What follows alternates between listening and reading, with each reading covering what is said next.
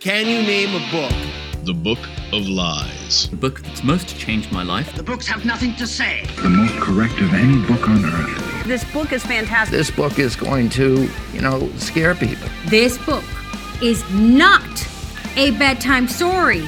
This book is out of control. Oh, truck drivers would love this book. We must burn the books, Montag. That's my second favorite book of all time. I'd like to bear my testimony. I know this book is true. You're listening to the Book of Darren.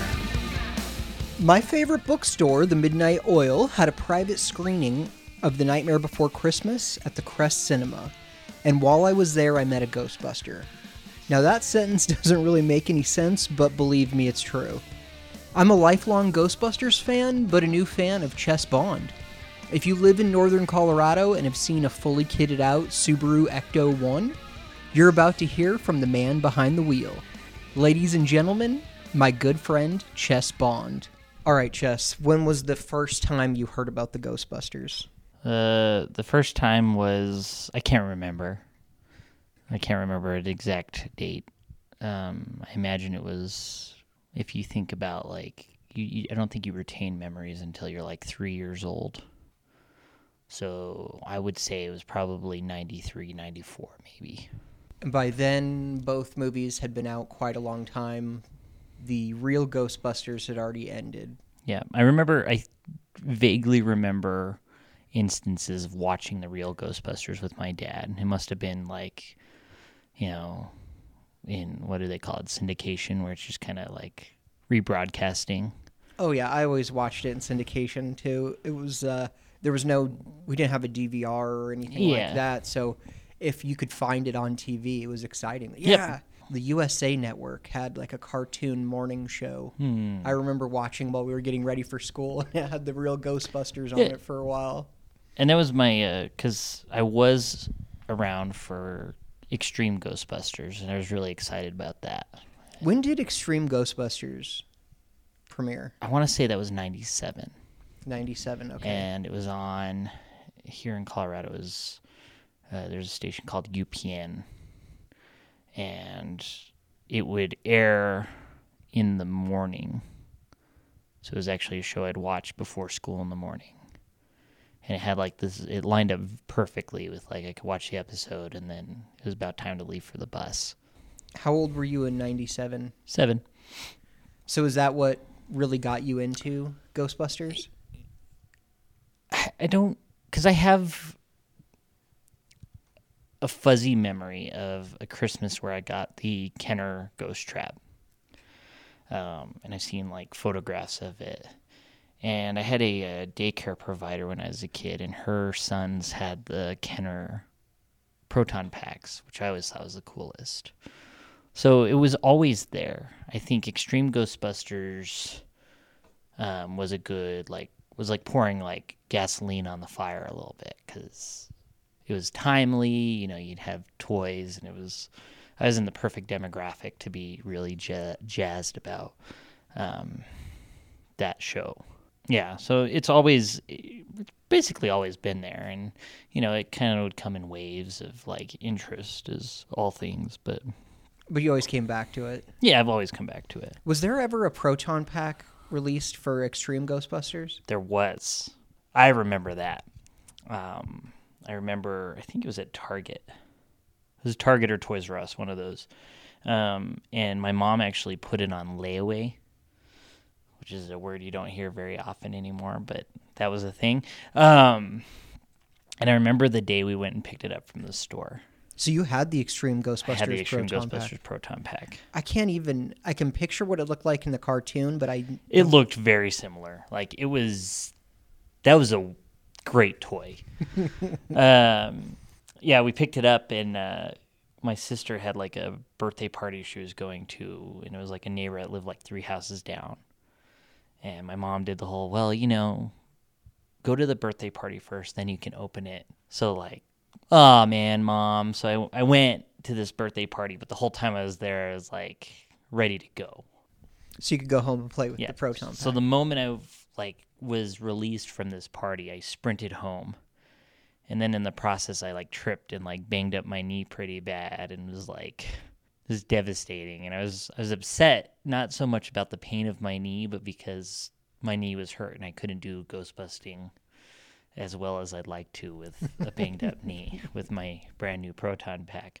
But I went back and still opened it on the couch, and we found a place to like mount it on a wall, and like it was a whole thing. And that was such a great toy. Do you still have it? I think it's still at my mom's house, in various degrees of, like, I know the main component is still there because you had the main pack, and then it actually had a hose that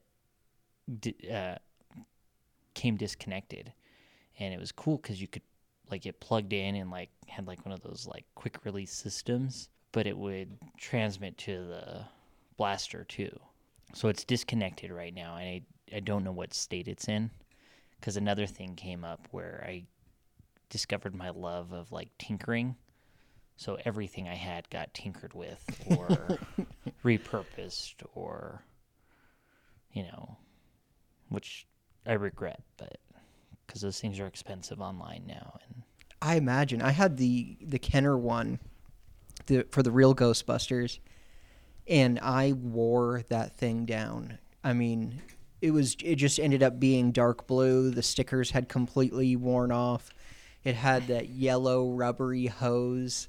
It wouldn't really stay on anymore, so it was like taped on, and then it started to get cracks in it. It broke, and I think my dad got a different, like a clear hose for it. And then the gun, at one point, it stopped making that brrrr sound. Oh, and the foam hose was long gone. It got probably taken away after I used it to beat my sister or something like that.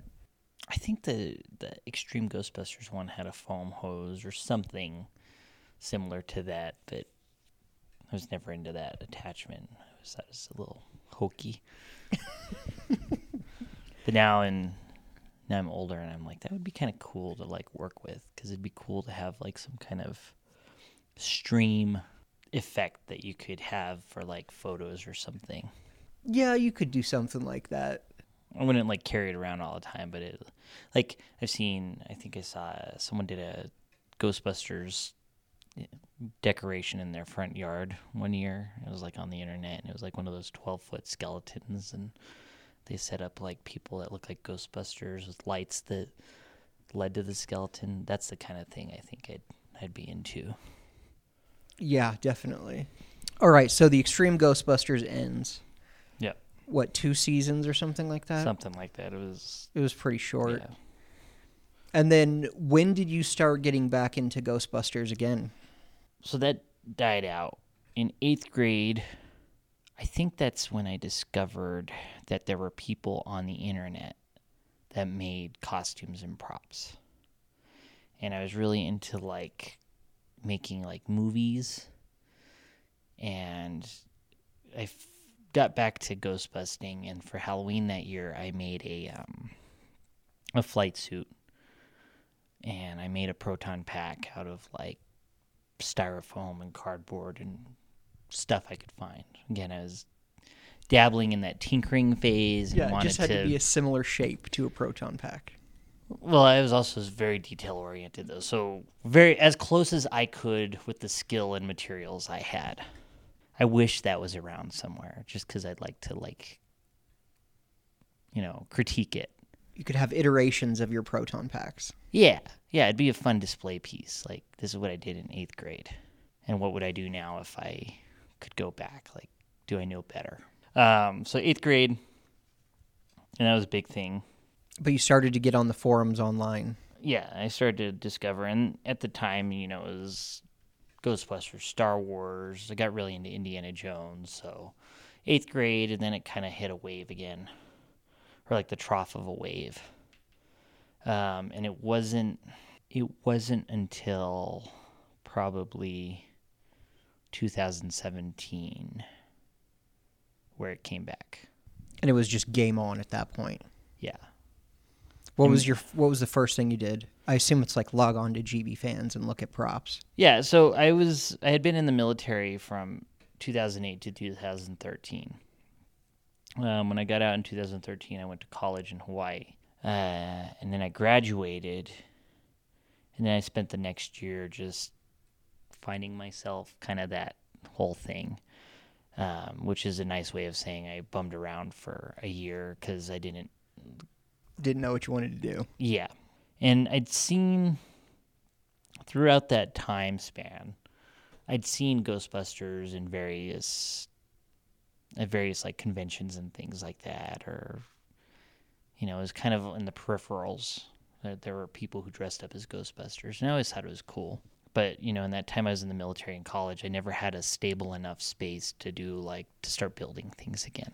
And then 2017 was the year I worked at the Spirit Halloween store in Hawaii. And that was the year that they also came out with proton packs and their Ghostbusters line, which that was like the spark. That was like a spark and a thing of like nitroglycerin. That was the like cataclysmic event that brought me right back in. What year was that? 17. 17, okay. So it was right after the, you know, Ghostbusters had come out. Everyone was excited, and then it flopped. Or, I don't know. I don't want to be too harsh about it, but it caused problems in the Ghostbusting community, and the movie wasn't what I had hoped for. Well, let's get into that. Okay. 2016. I'll give you my point of view. I waited essentially my whole life for Ghostbusters 3 to come out. Yeah. I read online rumors about it, anything that would pop up. Dan Aykroyd said something in an interview. I would consume anything about Ghostbusters 3. And I imagine there was like every time it came out, there's that speculation about who would be involved in the project. Oh, and yeah. Play with like, would Adam Sandler be a good Ghostbuster? Or Chris Farley or Seth Rogen. Yeah, Seth Rogen, like the whole, yeah. Yeah, and so when it finally does come out, my daughter is 5. And so I thought, oh my gosh, it's like the exact same time. And I have a girl, this new Ghostbusters, it's all ladies. It's going to get her into this, and we're both going to be like super into Ghostbusters. And it was released in theater, and I was traveling for work on the day that it came out. So I remember going to a theater alone in Butte, Montana, and like I just couldn't wait to see it. And I watched it, and I wanted to believe that it was good. Watched it, and I was like, okay, not the greatest, but I'm going to go home and watch it with my daughter, and then I'll see what she thinks of it. So I go home, and this is probably a week later, and I take her immediately the day I get home to go see it in 3D at the best theater where we lived. And she was like, cool. It was a good movie. The ghosts were neat. But she wasn't into it at all. And then when I saw it the second time, I could tell that I wanted to enjoy it and that it just wasn't good. That speaks to me, and especially where you said that you wanted to believe it was good, and the fact that your daughter was at the perfect age to, you know, get into that. Yeah, sort of like the same age that I got into Ghostbusters. And I criticize the movie, and it's hard because on one hand, I don't want to criticize a Ghostbusters movie because I love the franchise, I love the story, I love the original movies, and I really do like that things come out to like keep it going. So I was happy that it came out and it was going to keep the franchise alive, but it wasn't a great movie. It didn't have the same feeling. It didn't evoke. I actually had this conversation the other night with someone. It just didn't feel right. It didn't do what the original did. And it's not because of the cast. It is, but it isn't. So on one hand, I don't want to criticize it because I love Ghostbusters. On the other hand, I don't want to criticize it because when it came out, I remember watching the trailer. And the trailer is one of those, like, you know, you get the, like, I think they played, like, the music from the original and, like, you know, kind of like that there's like this level of it's happening, and then there's the Moogly, and then I think there was like a teaser or something for a trailer, and then the trailer came out, and I was so disappointed. And I did the whole, well, sometimes trailers don't do a good job of really, no, the trailer did a great job telling what kind of movie it was going to be. And then, but the world responded, and I think it was like the single most like downvoted YouTube video, I think, at the time in history. And in fact, I think they took away the downvote feature because of that movie. Not a great sign. But then it came out that there were all those things happening where, the narrative coming out about this movie was Ghostbusters fans are all sexist and they don't like it because of, it's a female cast, and there'd be these nasty comments about the actresses. And I know that there's a certain degree where those were people who were doing those things, but I also feel like there's this conversation about Sony tampering with the comments on the video to remove any of the middle of the road comments or the constructive criticisms, to make it look like anyone criticizing the movie just hated that it was women. And it blew up, and then it became, well, I don't want to be criticized the movie because I'm a Ghostbusters fan, but now I feel like if I criticize the movie, someone's going to think that, you're a sexist jerk. I'm a sexist jerk. And that was unfortunate, because I think, great. They made this movie. They basically brought it back into the public eye.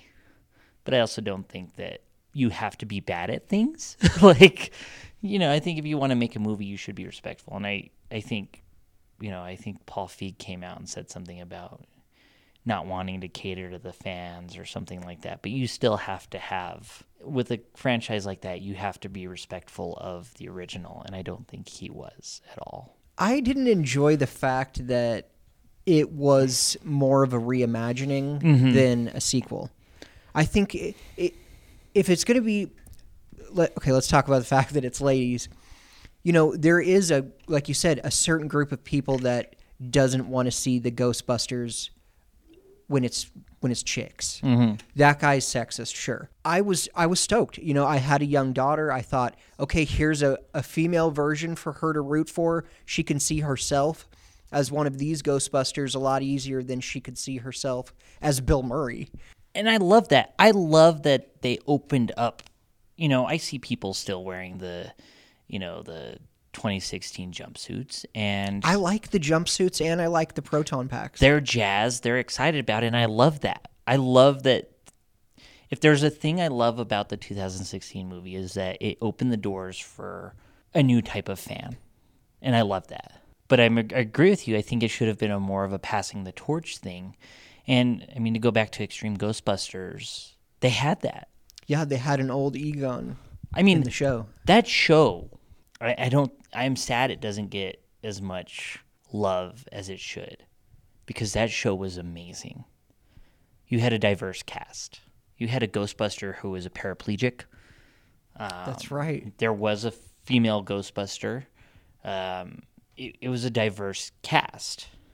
It was a passing the torch thing where Egon was not necessarily even involved in the busting as much. Occasionally he'd put a pack on, but the idea was he was too old for it. So they had a younger crowd of his students at, Columbia University. And I loved that aspect, and I loved how diverse the cast was. And the paraplegic in the show, he was like an adrenaline junkie, so it wasn't like even like a pandering thing. It was like, he's just as good as everybody else. In fact, he might have been the most physically capable Ghostbuster on that cast. I totally forgot there was a dude in a wheelchair in Extreme Ghostbusters. Yeah. And that's how they wrote it. I'm not surprised you forgot, because it wasn't a thing. Yeah, it wasn't like, hey, focus on this. And the stories they had a story about anti-Semitism. They had a story about, confronting your fears, really heavy topics that were really well written and carefully confronted. And you had a diverse cast. So I think if they had gone that route with 2016, I think we'd be having a very different conversation right now. Yeah, because even you had cameos from the remaining Ghostbusters, and they weren't former Ghostbusters. Yeah. They were just, this is my uncle that runs a funeral home. Which was weird. It was just a weird, especially when Bill Murray came in as like the skeptic. Right. You know, I think that would have been a better situation in like a parody of the Ghostbusters or like some kind of generic Ghostbusting type movie, but not for something that had the brand on it. Right, sort of like they did in Zombieland. Yeah. Perfect. Or like Ivan Reitman made that evolution movie. Oh yeah. That would have been a great place for, a Bill Murray skeptic or a Dan Aykroyd cab driver kind of figure, but in a Ghostbusters movie, it's a really weird thing they did with that. I did hear the one sexism argument that I've heard where I would like, okay, there is some credibility in that. Having seen Answer the Call probably, I don't know, I've probably seen it 5-7 times. Mm-hmm. The men in that movie are really dumb. Like over-the-top dumb or over-the-top evil. You have Chris Hemsworth plays a complete moron. He's like a himbo. Yeah, and then you have that dude in the opening scene from Silicon Valley who's an idiot. And then the main bad guy, evil. Well, and you see, it's funny because the guy in the main, like that opening scene in Answer the Call, probably the best part of the movie in my book. Yeah, either that part or there's like the final battle scene is pretty good ghost-busting action, but yeah, everything in between that, I don't really care for. Well, I think that first part in the beginning, it really had the like heart of what Ghostbusters was. Because one of the things as I've fallen back into the rabbit's hole that is Ghostbusters, I've even learned a bit about like cinematography and things like that. And what I love is it's a comedy movie, but it's filmed like a horror movie, with the like dolly shots that they do and things like that. Like if you muted the movie and you took out the ghost busting or some of the like visual gags, it would be a horror movie. And they did a good job with that opening scene with Answer the Call, but I don't really think about that. Yeah, there was a lot of sexism towards men in that movie. Well, it's just, why do you have to go over the top on both things? So the women are the heroes, and then the men are idiots or evil? I guess I have to make my disclaimer that I recognize that a big issue of sexism is that historically women have been disenfranchised and have been treated poorly by our laws and our politics and just culture in general. Are you throwing out that disclaimer so you can say some nasty sexist shit right now? No. Yeah, I'm just kidding. Because that's the argument that comes back is, well, when you're sexist towards men, you're punching up essentially. Yeah. And that's fine and whatever. And I think what I struggle with is that movie, they push so hard on that criticizing it was going against women. I consider myself a feminist. I believe in women having equal say and equity, but I don't think that me criticizing a fictional film should undermine feminism. Right. I think the first Wonder Woman is great. I think the second one is bad. Does that make me sexist because I don't like the second one? My statements about a movie have nothing to do with how I feel about women. And it shouldn't be that way. I agree. That's well said. That is well said. When I say, if I watched a movie about Martin Luther King Jr., if the movie was done poorly, and if I said it, I don't think that should say that I'm racist. It just was a bad movie. Like, you can have a bad movie about historical figures. You can have a bad movie about people. And I guess the bigger issue is that with that movie, it showed that people have a really hard time separating film and the art and their social lives. And I just think it's a defense mechanism. Yeah. So instead of saying, all right, yeah, the movie wasn't that great, you could just say anyone who criticizes this is sexist. And that's the other thing that shocks me is it did another thing where it's okay if movies are bad.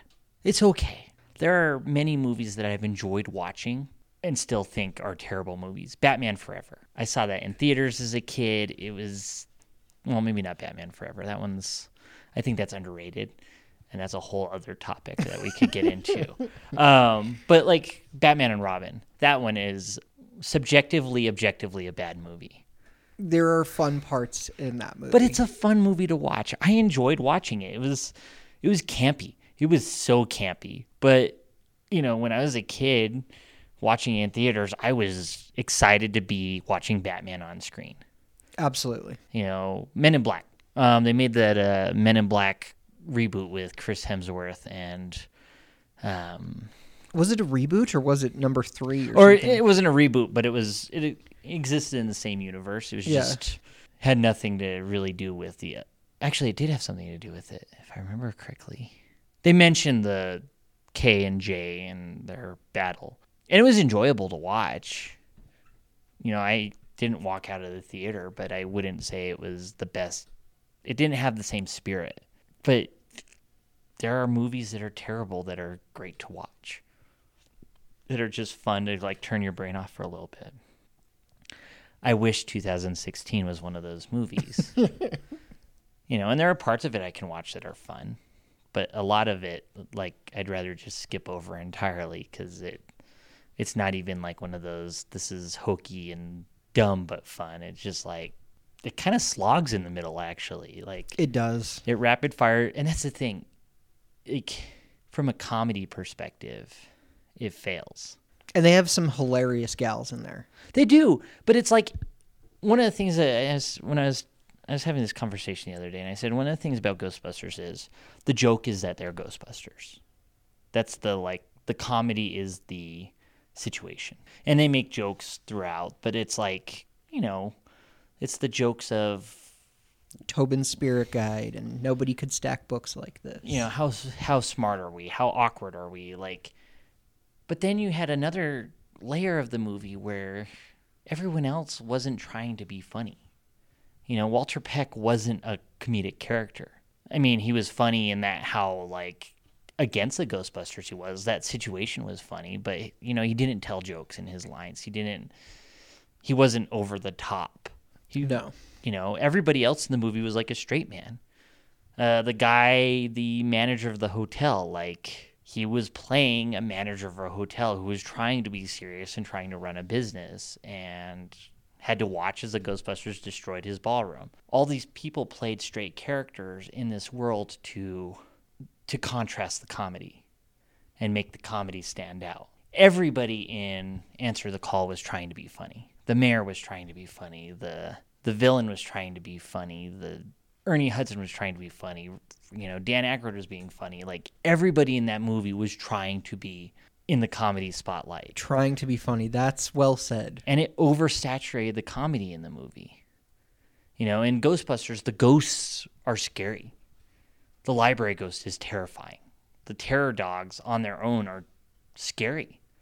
The zombie cab driver is scary. Slimer, not as much, but still also, like, more of a grotesque kind of scary. But there's some, like, the Gozer was evil. Like, Gozer wasn't cracking jokes. But then you had these ghosts in there that were, like, cartoony and, like, silly ghosts. I honestly can't even remember the ghosts from that movie. That's a good thing. I mean, I vaguely remember the final scene because they had all those different weapons, like pistols. Yeah.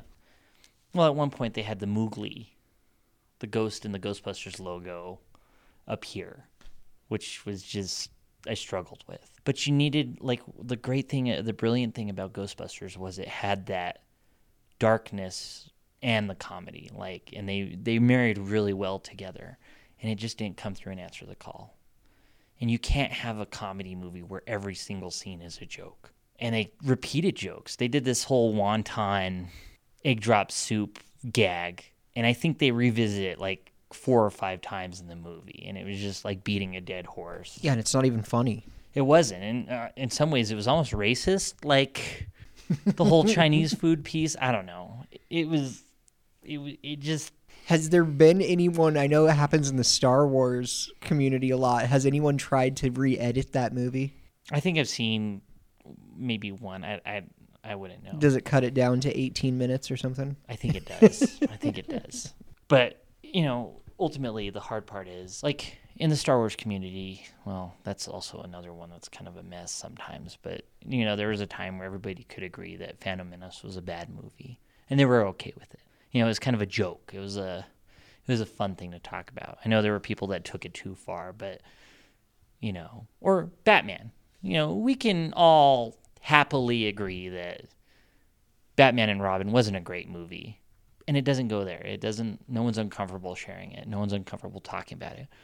When someone brings up Ghostbusters 2016, Answer the Call, I get nervous. Like, I start to sweat a little bit. I'm like, oh, one or two things, or one and or two things are going to happen. I'm going to find someone who's a huge fan of the movie, and I'll be uncomfortable because they'll really enjoy the movie, and I won't. Or I'm going to find someone, or I'm going to find somebody who is a sexist pig, and they're going to bring their sexist pig ideals into the conversation. And that is terrible as well. Like, it brought out the worst on both ends of the spectrum. I've gone down a couple different rabbit holes of reading Answer the Call comments on GB fans.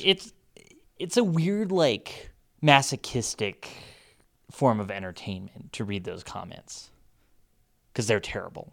They're terrible. And it seems like they're all arguing the same point, but saying it in a different way. Mm-hmm. No one will just come out and say, it sucks, we all agree to that. I think there are people who, I don't think anyone really likes it. That's my hot take on it. I think everybody is wanting to like it and wanting to say they like it and wanting to support Ghostbusters. Right. Do I want that movie to have never existed? No. No, I won't say that. I wouldn't say that. But, I mean, when they did Afterlife, there's no homage to the 2016 movie, is there? Yeah, I don't think so, and that's okay. It's just a better movie. It did what 2016 should have done. It did, because it continued the story instead of starting it over. Well, it continued the story, and it continued it in a way that it can grow into other things. It better, because now I can't wait for Ghostbusters 4. Well, I mean, one of the things that was holding up, a third movie for years was the actors, getting, in a lot of ways, Bill Murray involved was hard. And having it tied to the original Ghostbusters has been holding it back a little bit, and I'm not saying that in a bad way, but, having that original cast was a struggle that they had. But now that they breached the whole Egon's dead and they've introduced a new potential cast, they've taken it, and having, Ernie Hudson as the proprietor of the Ghostbusters now, I think they've opened up the universe to be other things. And I don't think we'll be, Dan Aykroyd's come out and said he hopes his character dies in the next one. And I think they've effectively passed the torch, and now we can make a Ghostbusters movie if Bill Murray's not available or is being difficult, or if any number of things happen, there are directions we can go. And as far as Answer the Call being not liked by fans, Ghostbusters 2 is not reviewed well by critics, but fans love it. Well, and you know what? I'll go as far as to say there are a lot of holes in Ghostbusters 2, but I don't watch Ghostbusters 2 to, knock it.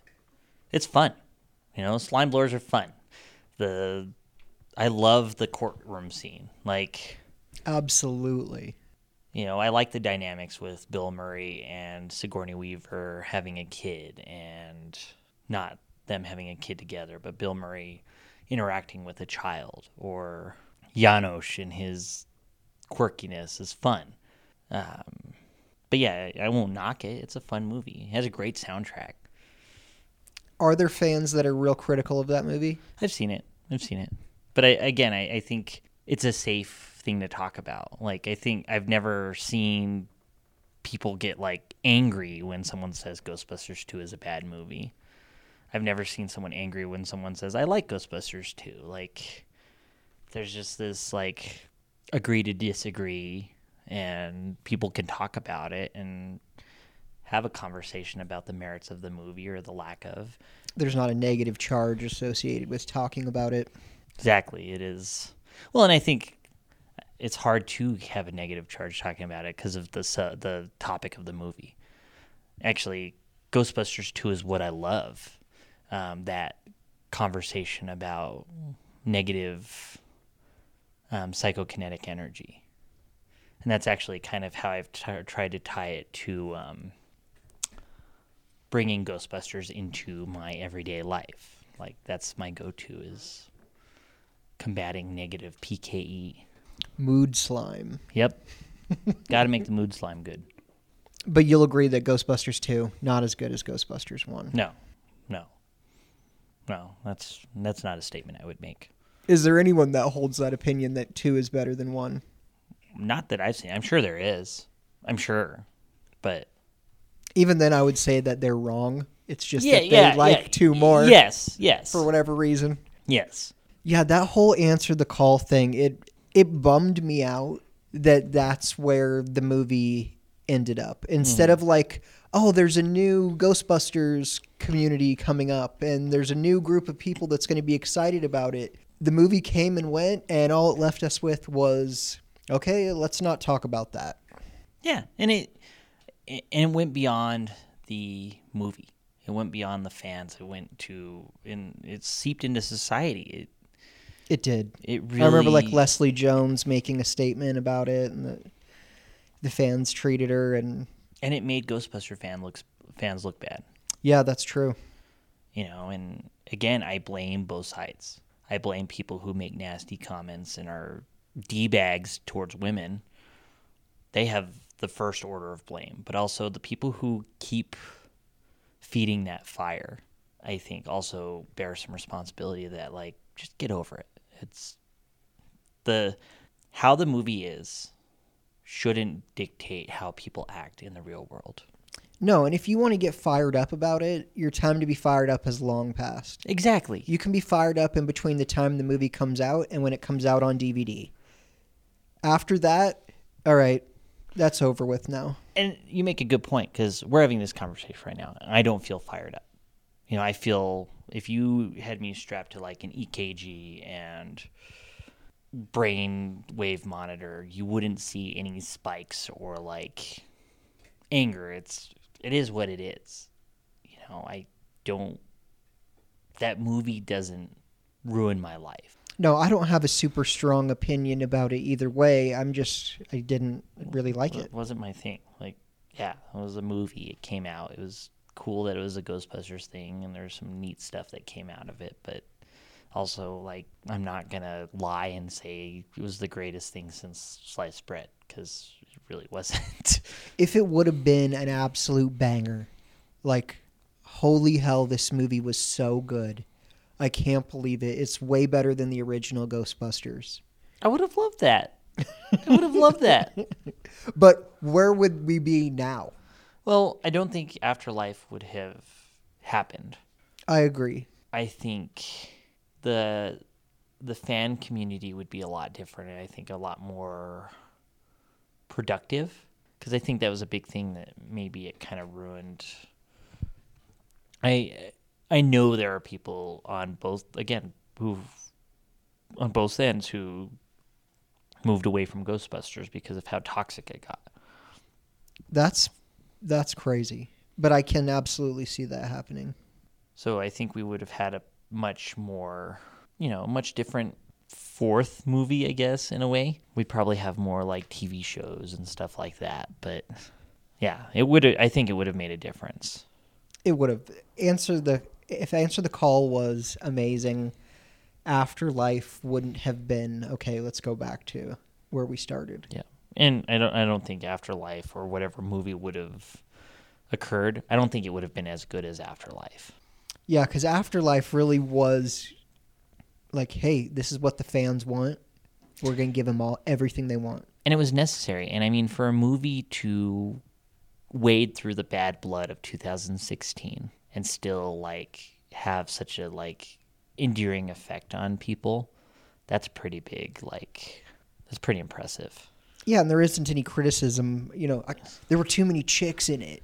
It was a successful movie despite the baggage of the movie that came before it. Yes, I like that. Successful in spite of that. Well, and that's, and I mean, there's a difference right there. Jason Reitman understood the effect it had on people, and he was able to take that. And I've seen people criticize the amount of fan service it had, but I think that was a necessary thing.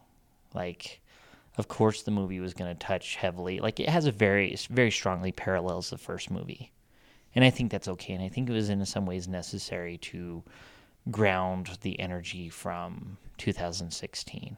And I don't think too much fan service is a bad thing. No. As someone who is a fan and wanted some of that. Yeah, give me more. Like, I will pause the film and watch and try to identify every little nod to Ghostbusters 2 or whatever, or Ghostbusters 1.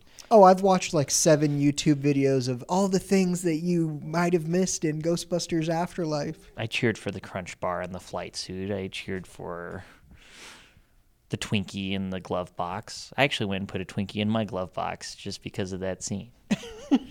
I will never eat that Twinkie. It'll just be there. Right. Do you have a Crunch Bar in there also? No, chocolate in a car is generally not. That's a good point. Yeah, that was a dumb idea.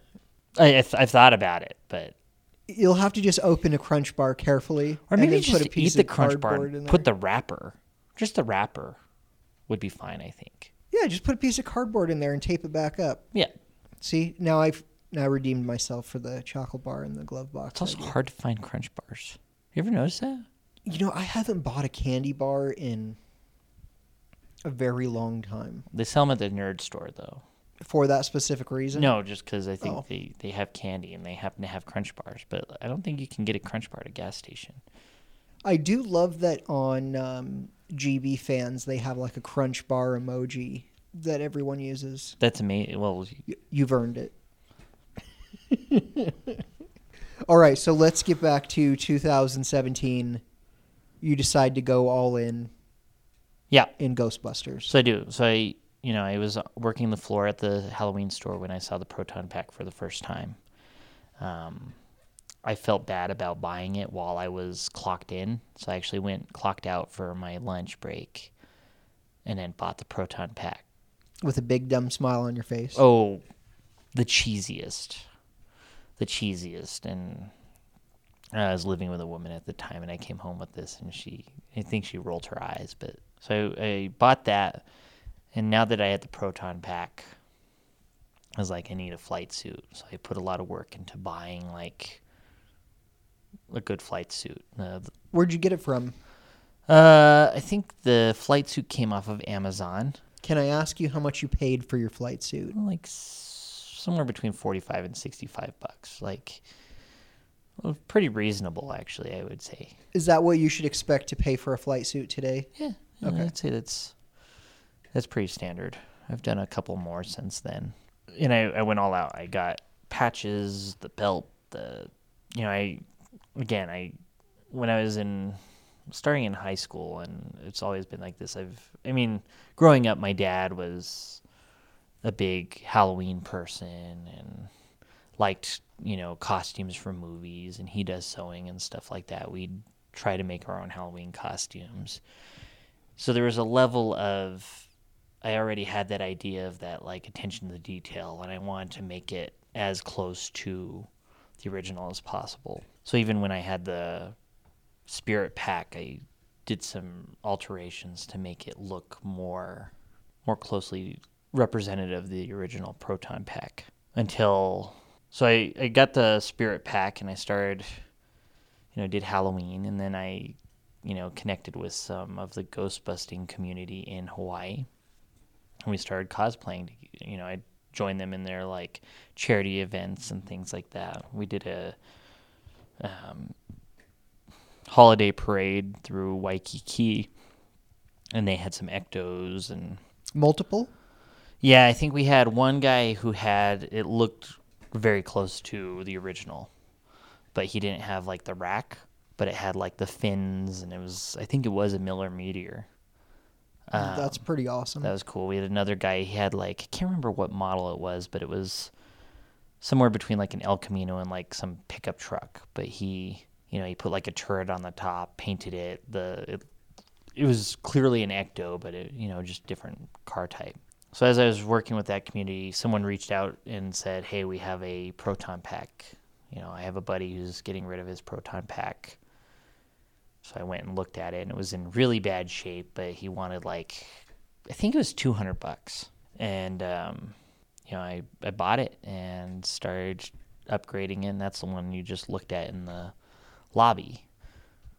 And, it's beat up, but I like it. $200 is a screaming deal, even if you had to fix a bunch of stuff. As someone who's been trying to build a proton pack for probably 10 years now, maybe longer, it's very expensive. It's pricey. Yeah. And it was, and part of me, I almost prefer that I had to repair it. I definitely get that. There's some more affection that comes when you have to do repairs and things like that, because it becomes more yours. Absolutely. And I think that's, I know you can go online and pay over $1,000 and have someone assemble you a proton pack and get it completed in the mail. And that's fine, but, there really is something to knowing how everything fits together. And, if I bought one for $1,200, there's a part of me that maybe wouldn't want to wear it.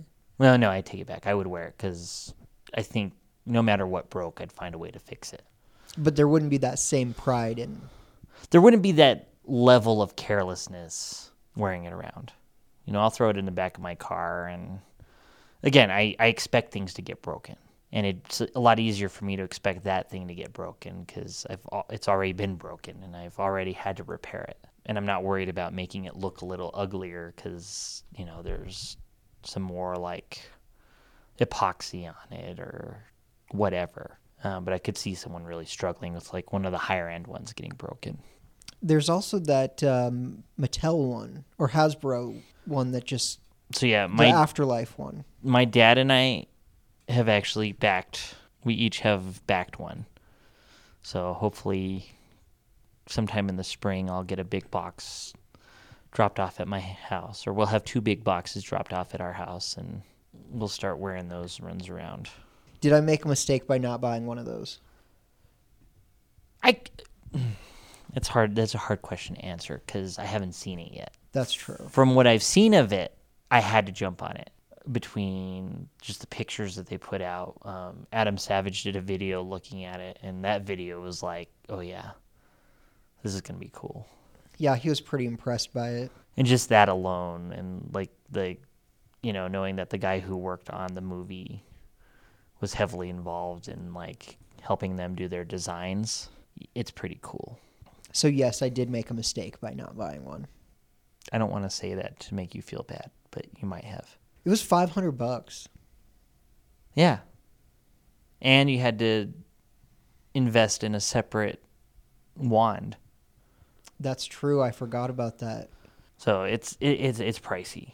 I'm excited for it though because the functionality and stuff like that. The one thing I struggle with the Spangler wand is that I don't care for the upgraded grips, like the tape and I like the, just my personal feeling. I like the grips the way they were in the original movie.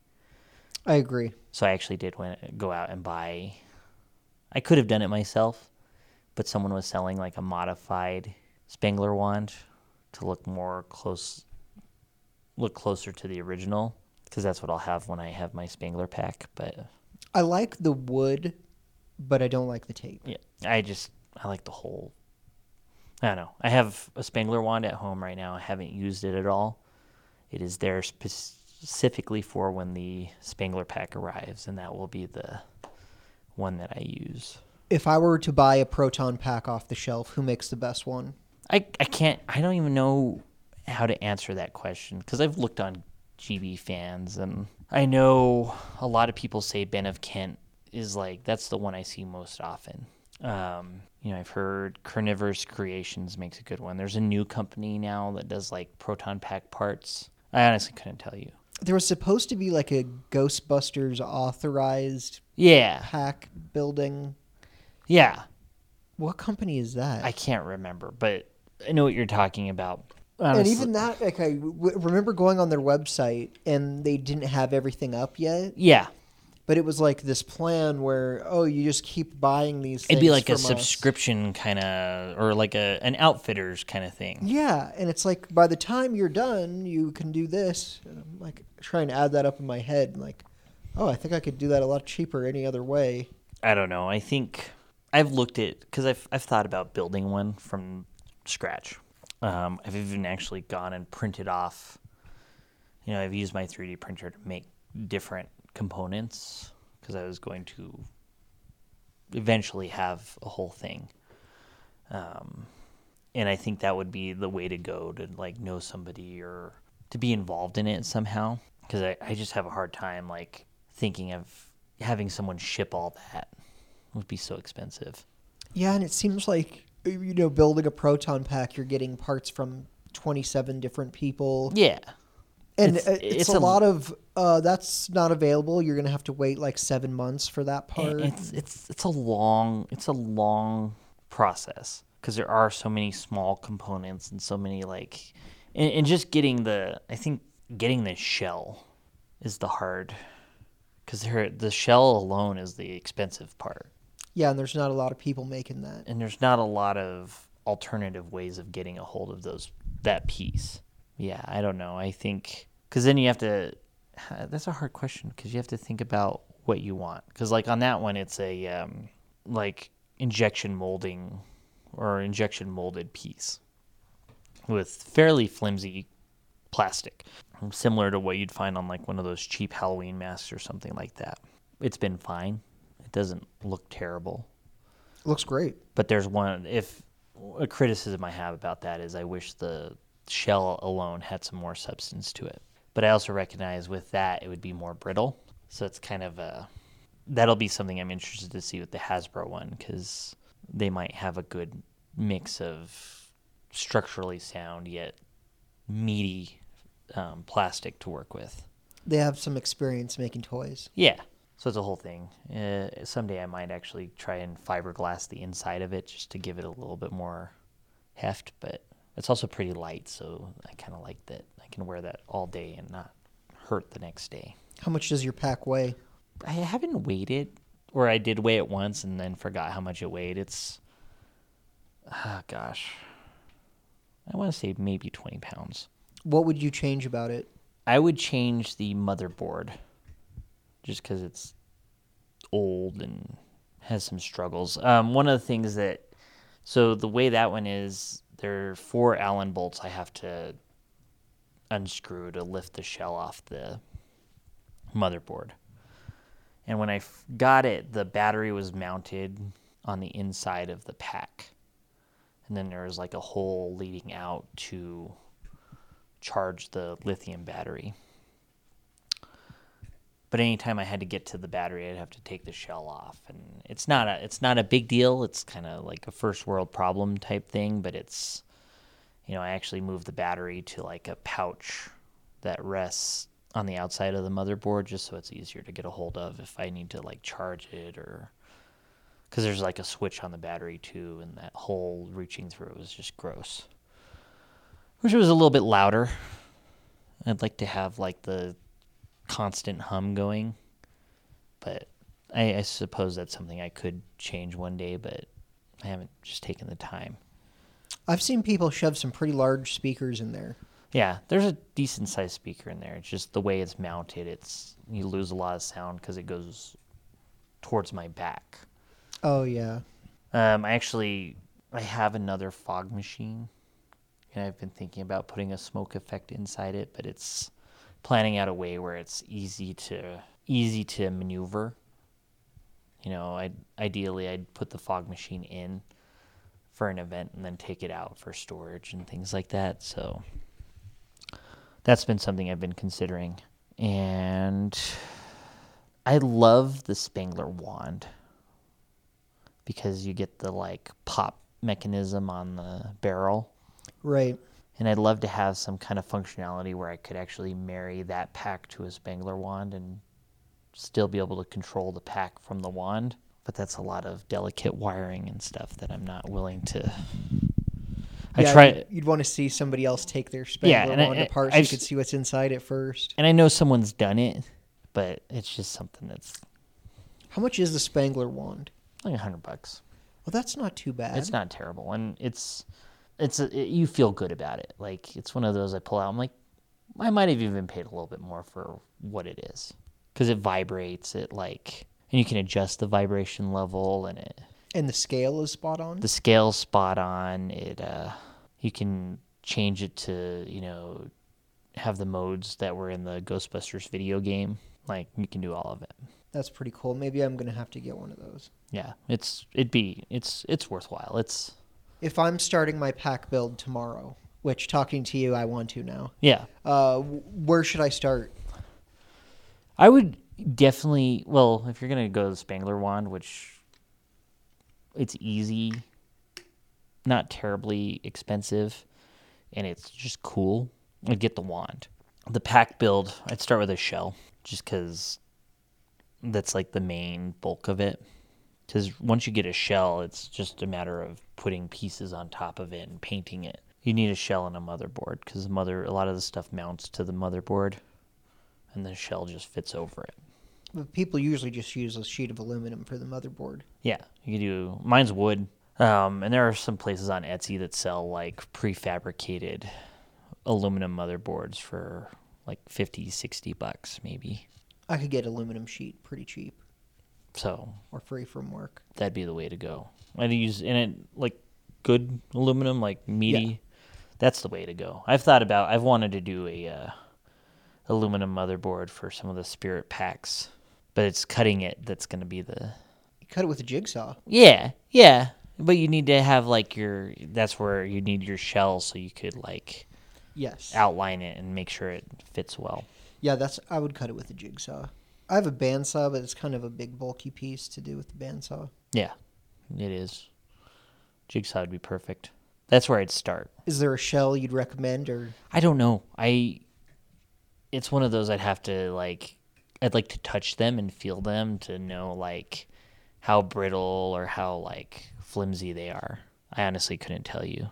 Who do you think has the coolest homemade proton pack? Oh, gosh. I knew a guy in Hawaii who had a really cool one. He actually sent it to someone in Georgia, I think. And they did like the smoke effect. And that's the coolest one I've seen in person. I've seen some online. I saw someone who did a video game pack, and it has like all the functionality of the, like I think someone even has like a spring-loaded bellows. That one's pretty neat. Yeah, who did it? I did. I just watched a video of someone who did the video game pack, and maybe it didn't have the bellows, but you could change the light colors, and that was a cool one. I've looked at parts and builds probably hundreds of times, and I've never started because it's just like it gets expensive pretty quick. Yeah, and I would like me. 3D printing's the way to go with some of that. Like, I won't buy a real clippered valve. I 3D printed mine. The one on my pack's 3D printed right now. As much as, because there are a lot of files on Thingiverse that are free for Ghostbusters stuff. And I would go that route with the smaller stuff. It's just really hard to 3D print a shell with, because you have to like segment it into different parts. Right. Yeah, plus I'm not sure if 3D printed shell would be the way to go, unless you've made it thick enough. I think it would be, because I've tried printing a shell, or like the components of, I've printed parts of the main shell of a pack, and the thickness is right. The mistake was, it was pretty early in me having a printer, and I printed it in PLA plastic, and I would go back and do it in ABS, just because PLA, like if you leave it in your car once, it'll get wavy. It'll warp so bad. I'm pretty sure PLA is like what VCR tapes are made out of, and those things melted all the time. But ABS is really strong, and ABS is what a Lego's made out of. What other props do you think are necessary for a Ghostbuster to have? I think a pack, a good PKE meter. It's just think the pack mostly. You have to have the pack. A PKE meter's nice. Probably the flight suit. What would you say the average pack build costs? Oh gosh, I'd say go $800. Well, I don't know if that's an average. That's a low average.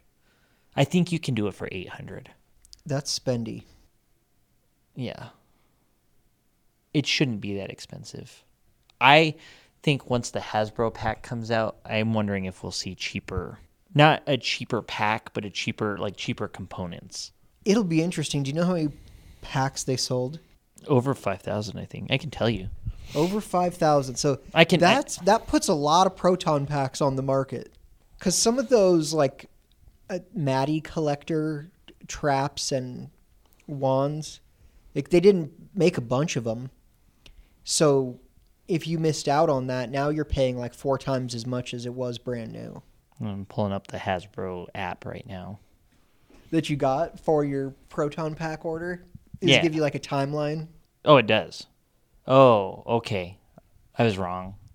They did tiers with their backing. Did you go top tier? I did. Well, so no. It's not how much you pay, it's how many people buy it. Okay. So the tiers were totally based on if they met certain levels of sales. So the last tier was 7,000 packs. Did they hit that? This project was 301% backed.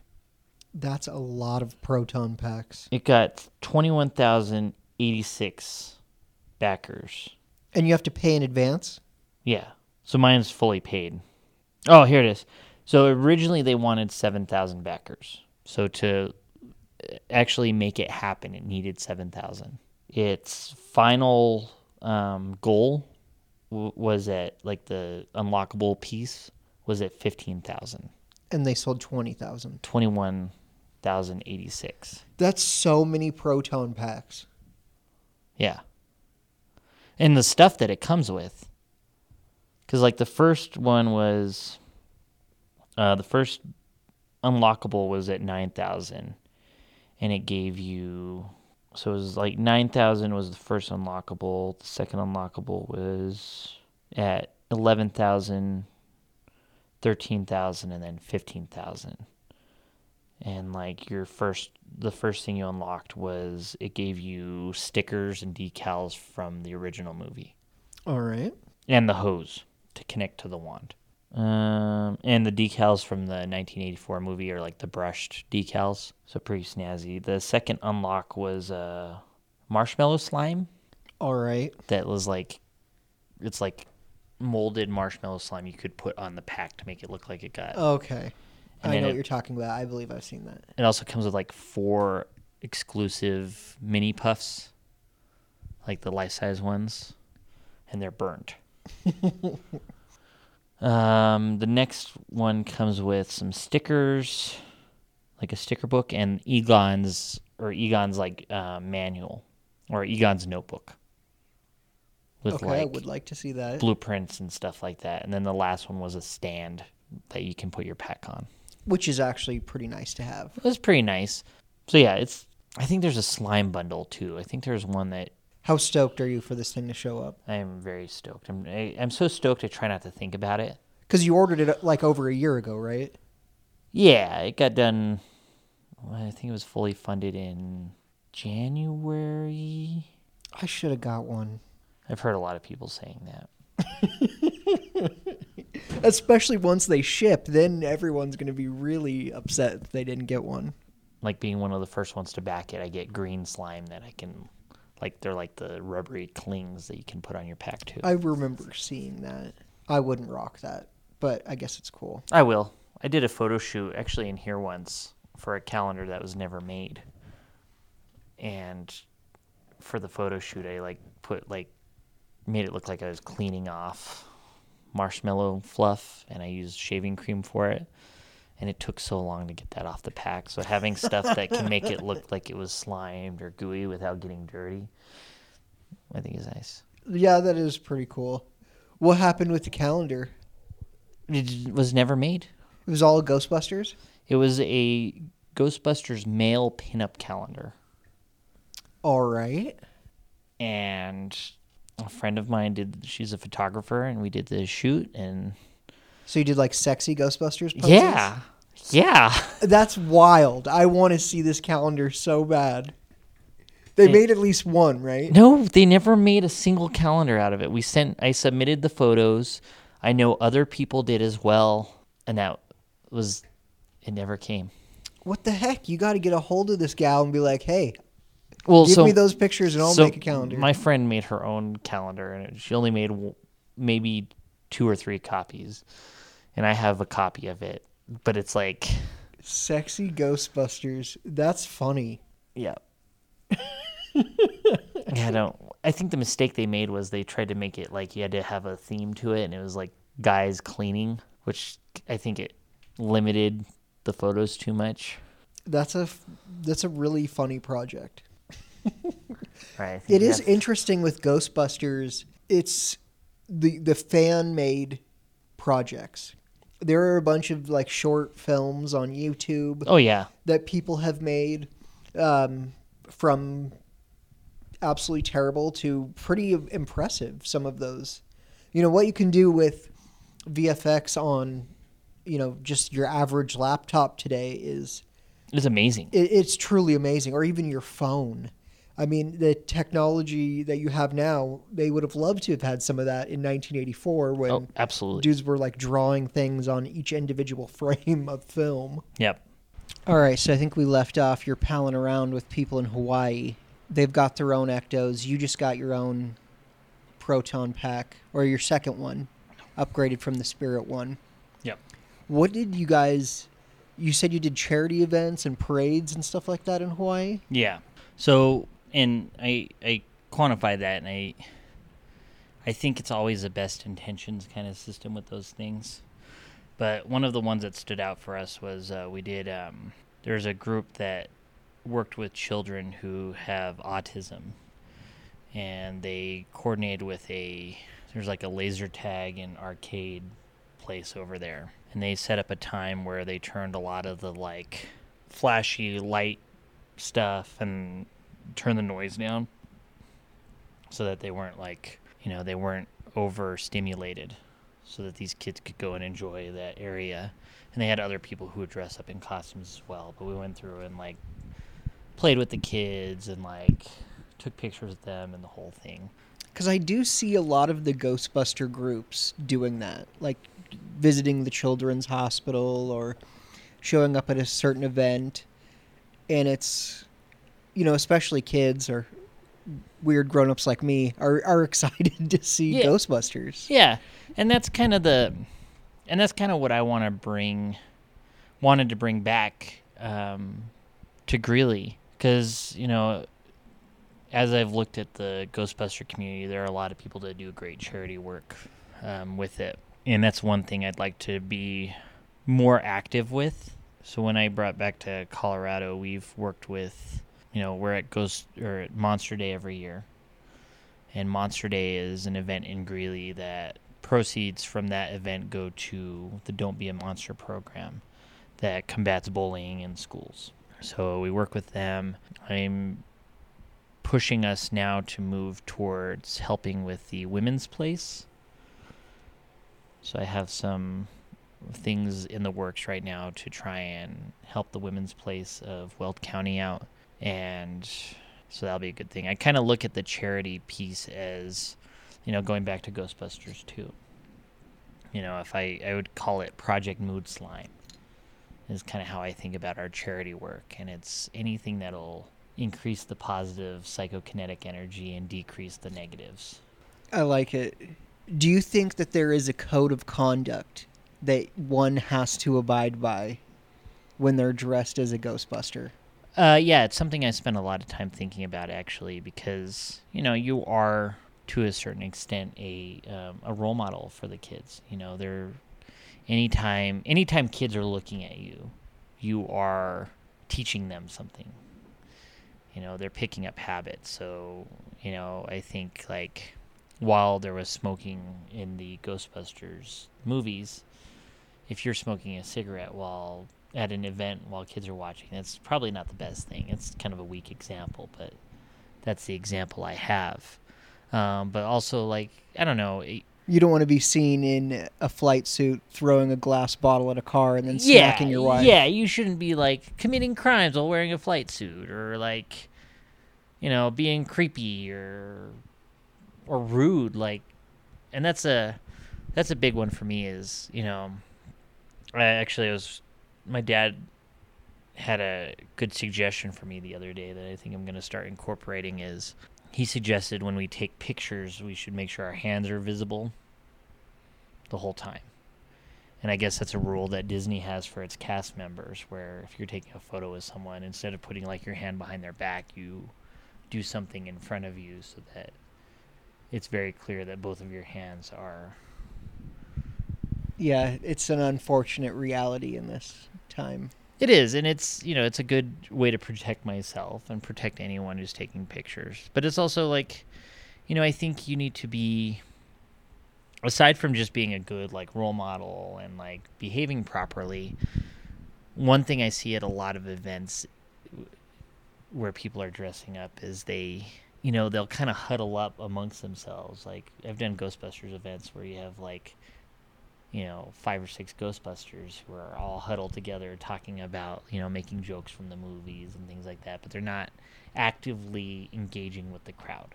You almost have to put on this, like, persona that's open and exciting. You are playing a character to an extent. Yeah. With Ghostbusters, it is a little bit different because your flight suit doesn't say Zedmore on it. Exactly. It has your name on it. Exactly. But I like to think of it, and I use the rule, like, what if I was that kid? There are kids who are nervous to see the Ghostbusters. They definitely want to. They want to take that picture, but they're really scared. You have to be that person that kind of makes it okay. That makes them feel comfortable coming to you and, smiles and is outgoing. And that's one of the reasons I like doing it, is because it makes me have to be more personable. And that's part of the reason I drive a Ghostbuster car everywhere, is it forces me to leave my shell and be positive. Yeah, I asked that because I listened to this other Ghostbusters podcast, and they were discussing that. And it was something I had never considered before, because unfortunately, I've never dressed up as a Ghostbuster and gone to an event or anything. But the way they were talking about it so seriously, I found really interesting. And also they made the point, like, when you're dressed up, you're not just representing yourself, you're representing the people who also do this.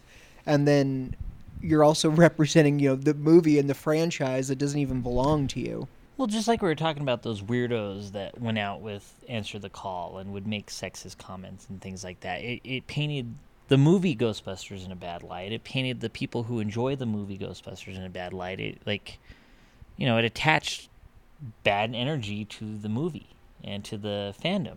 Yeah. And, how you interact with the public changes that.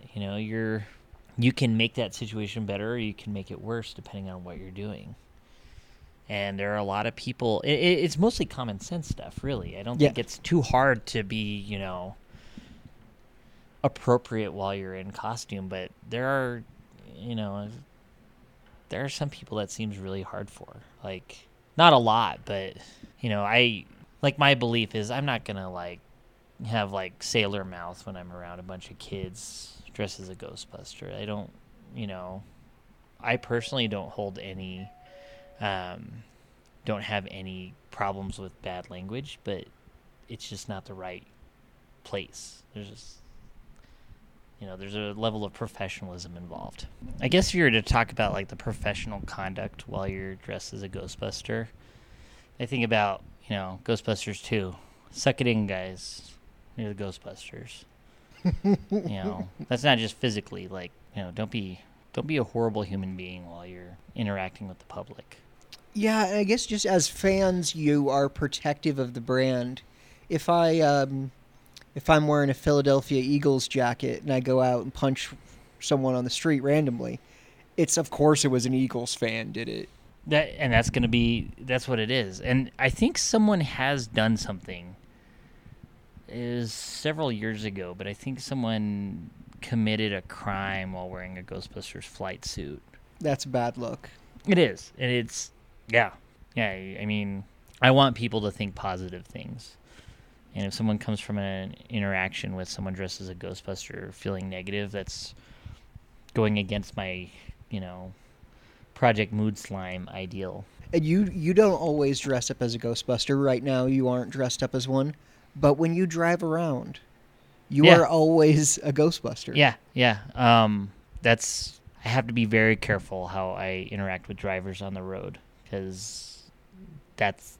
Well, can you tell everyone what you're driving? So I drive a 2004 Subaru Outback, but it is completely done up as an Ecto. It has the Ghostbuster logo on the sides. It has the roof rack on the top, and it has... I can turn on the flashing lights. I have recently installed a siren in my car, so it actually can... The movie-accurate siren? Do the movie-accurate siren, like the whole thing. So, and it sticks out. The other night, I was at a bar, and I had worn a Jurassic Park Hawaiian shirt that day. And I was at this bar, and this lady looks at me, and she's like, "You know who you remind me of?" I'm like, "No, I don't know." She's like, "You remind me of the guy who drives a Ghostbuster car around town."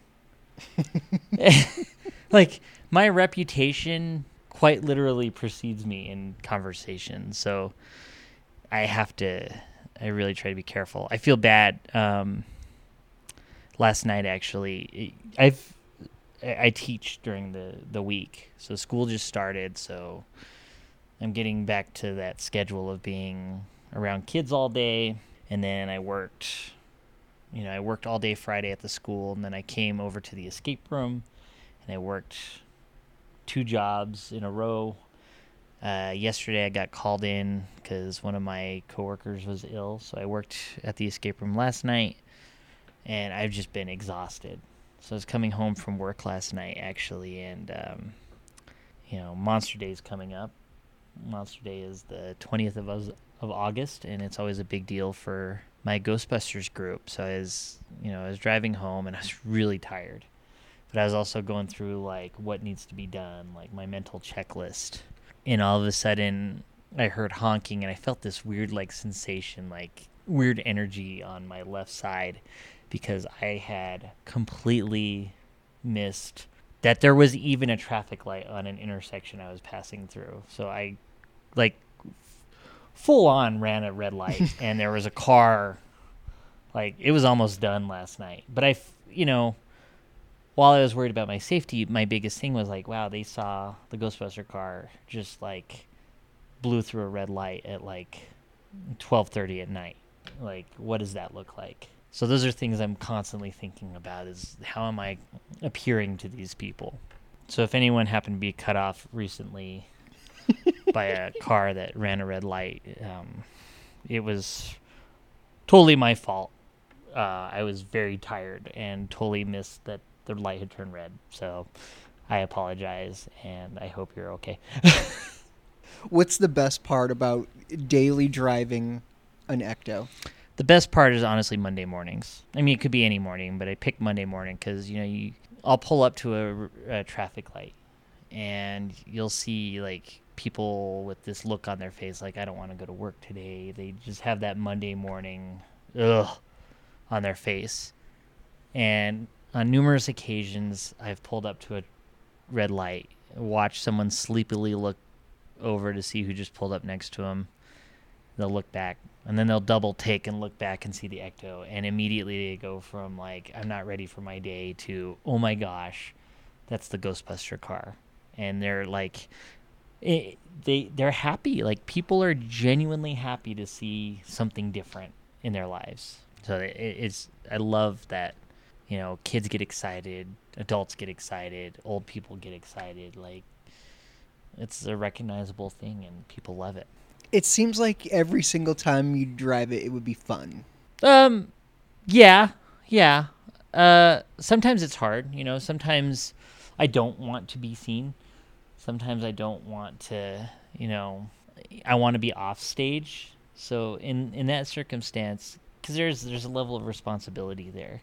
And there are some people who can be toxic and let some of their toxicity show when they see something like that. Because they think you're not a serious person, or... They think I'm not a serious person, or, it's just, a lot of times you get those people that are posturing.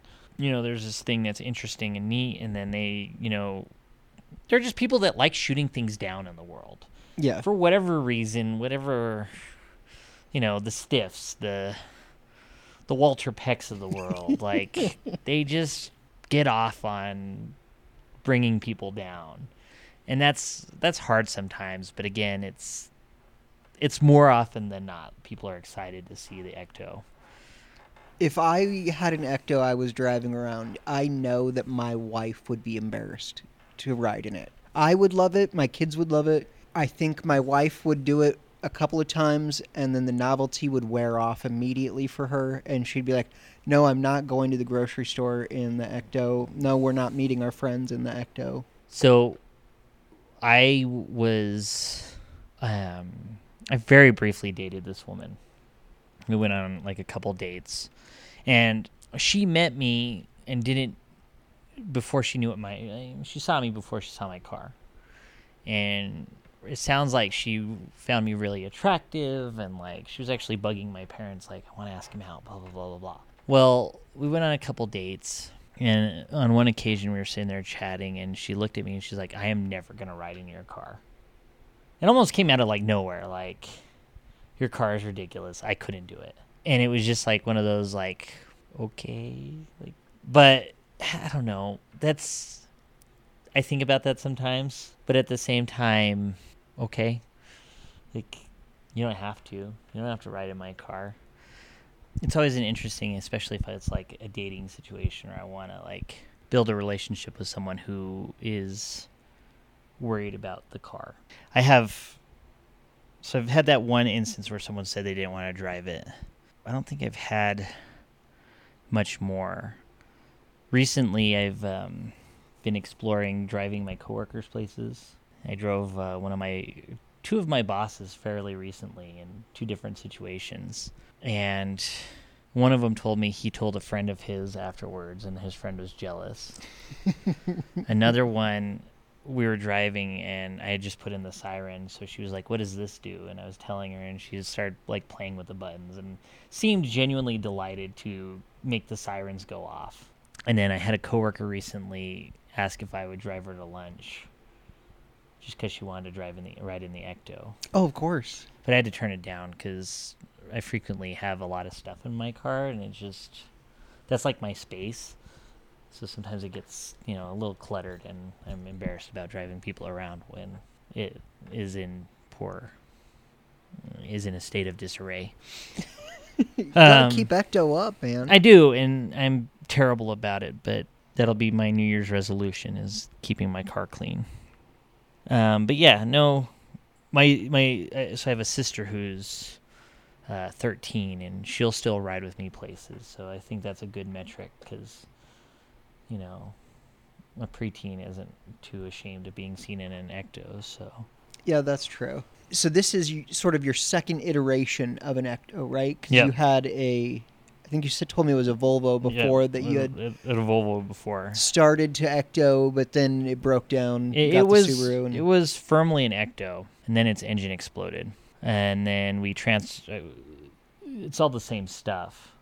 We just transferred it to this Subaru, The Subaru's gone a lot further, though, in that, I've added the white vinyl to make it look the right color.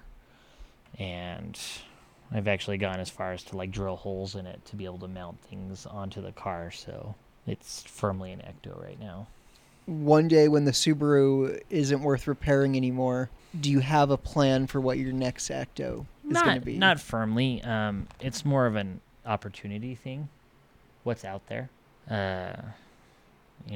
These cars were both fairly cheap to get a hold of, and I imagine the next one will be cost effective as well.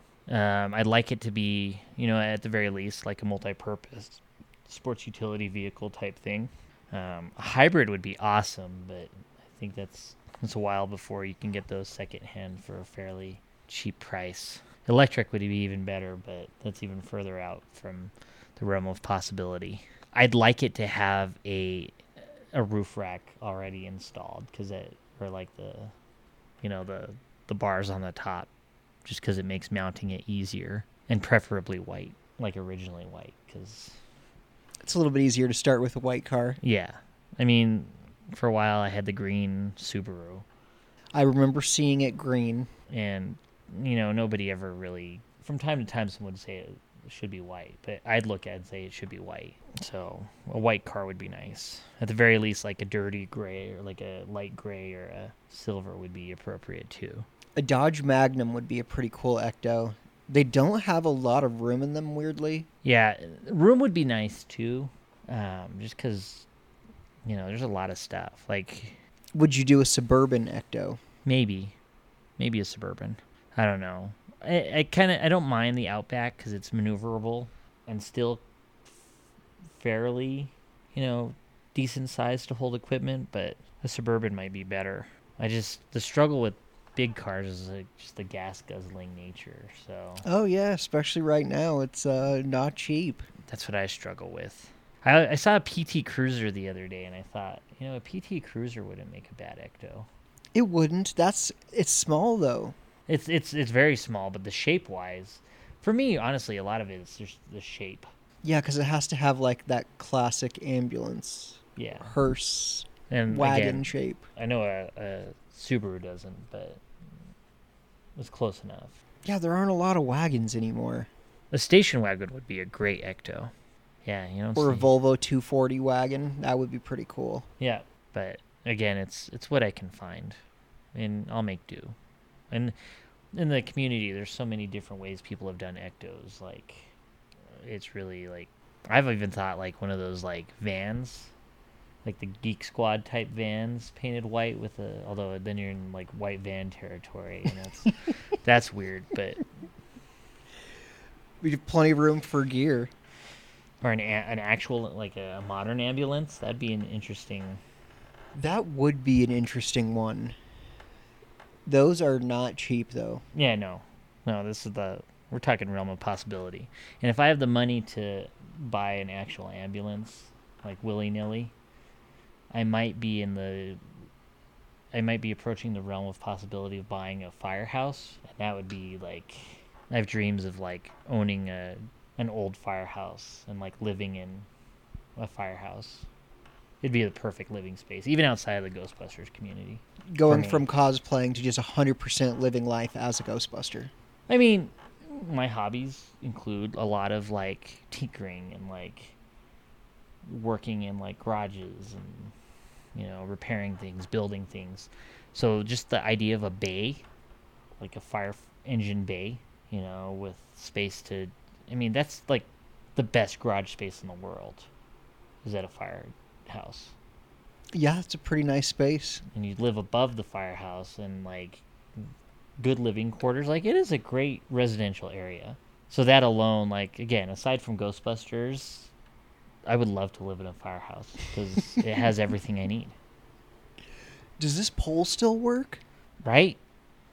There it is. Have you ever been to that firehouse? No, I haven't. I've never been to New York. I haven't either. So I'd like to make a trip and go and actually tour. We do a Ghostbusters tour of New York. That would be cool. And do see it all.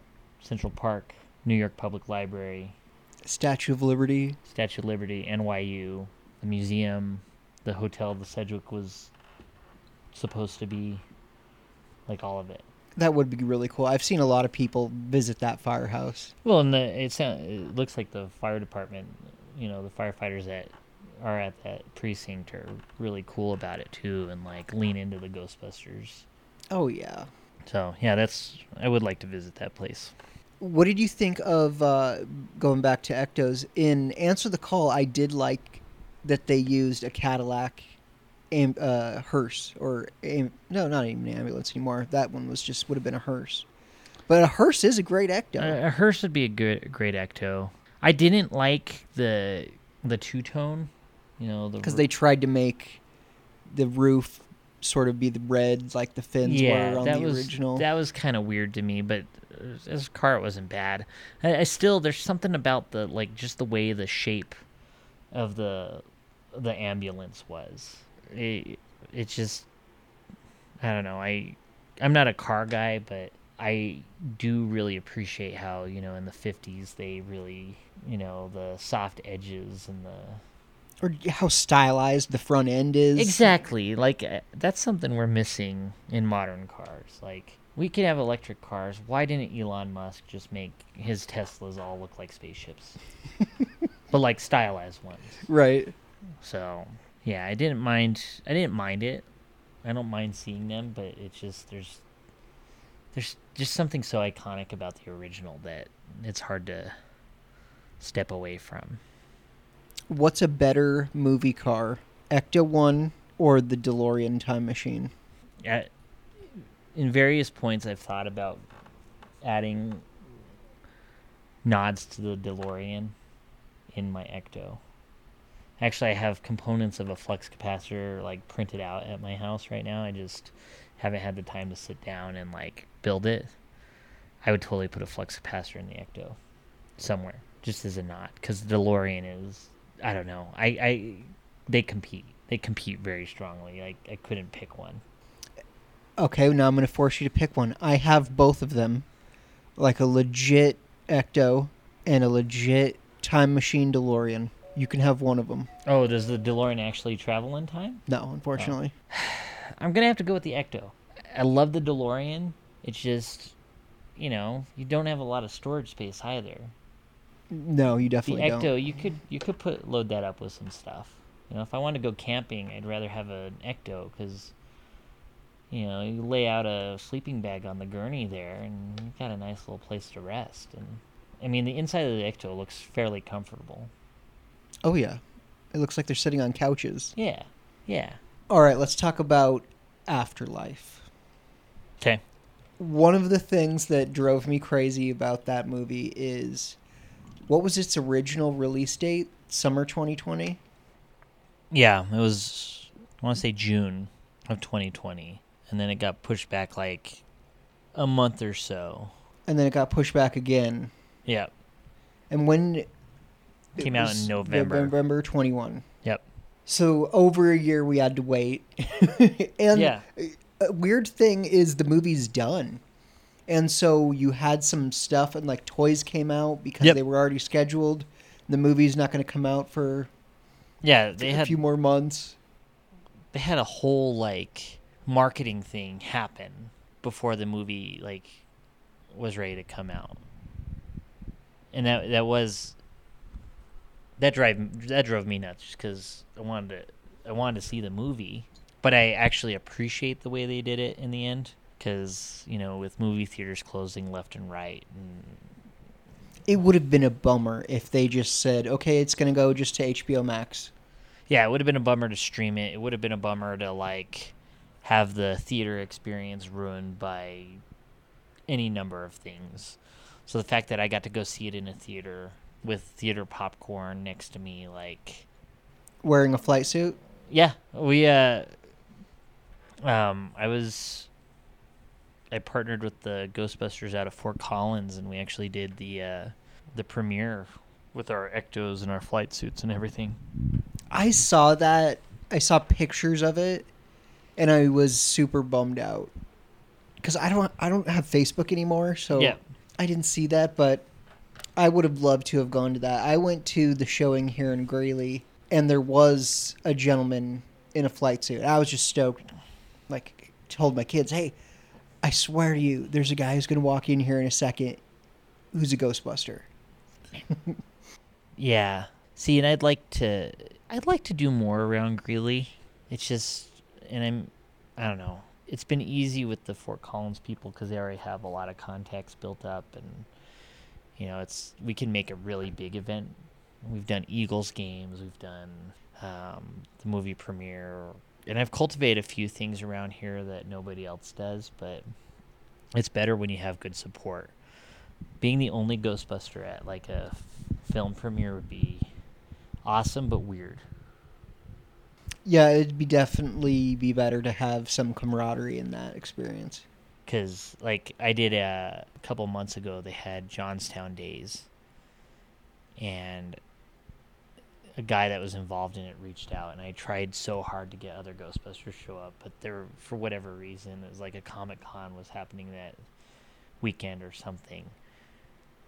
I was the only one that could go. So I went and I stood at this like fairground while they're having like concert things set up, and I was the only Ghostbuster. And I made it work, and kids were excited to come take pictures and all that. It's just it's hard when you're the only person. And then is the flight suit miserably hot?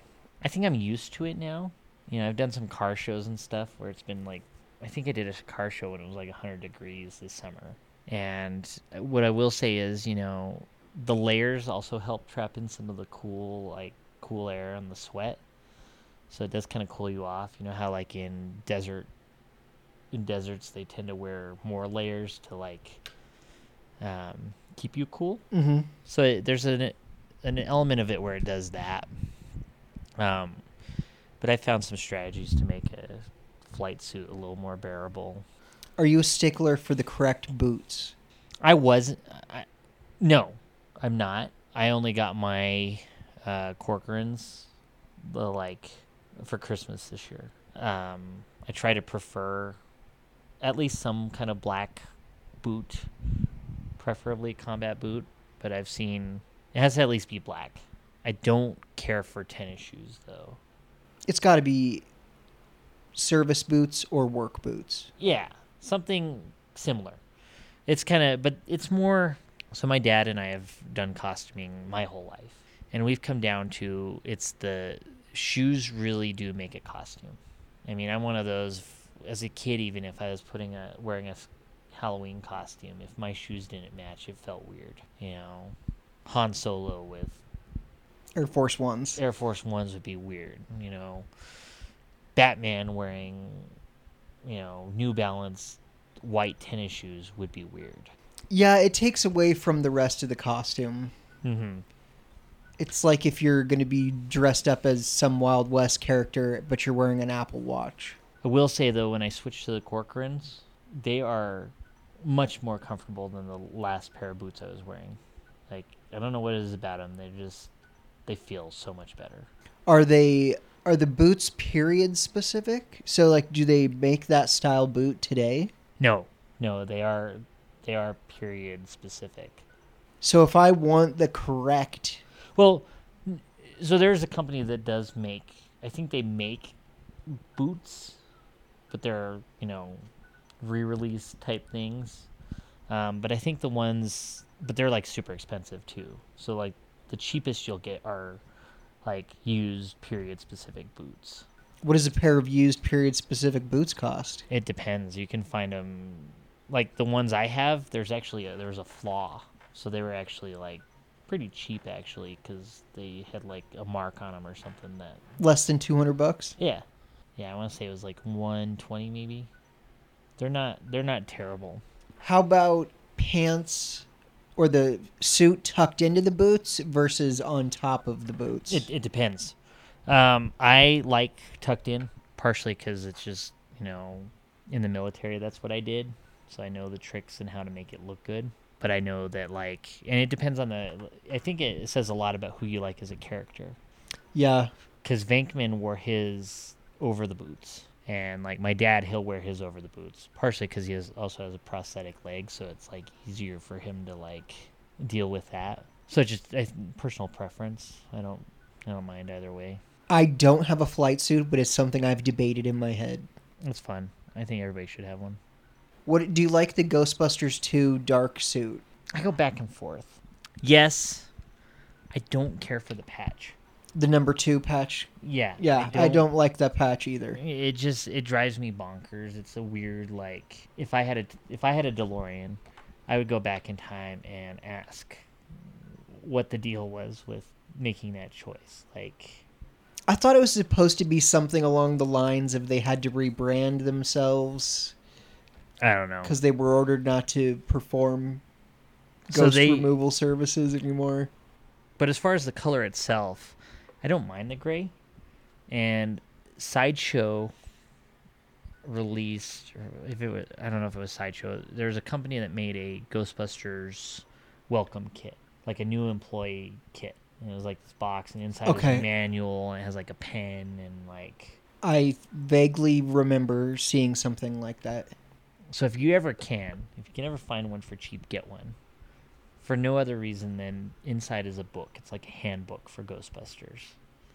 And it's actually like filled out and has like information about like how to wear the uniforms, and it's supposed to be in world like imagination, but it explains like the ghost classification like it would be an actual employee handbook. And that's the only way to get that book? I've never seen it separate from that box. But the book is awesome, and it actually talks about the charcoal gray uniform and the lore that it puts in there. The story that they create for that is that after the Stay Puft Marshmallow Man incident, they realized the khaki could make it really hard to find somebody. So the charcoal is actually there so that if they're in like snow or something and a Ghostbuster goes down, their uniform stands out against the white of the snow better than khaki. It's interesting. It's a leap, but at least it makes it like, it gives it a purpose. Yeah, but yeah, the logo changing in number 2, that is lame. Do you like the slime thrower? I do. For the past like 2 years, I've been trying to build one. I've thought about how I could build one cheaply, but the problem I run into with that is it would be extraordinarily heavy if I build it cheaply.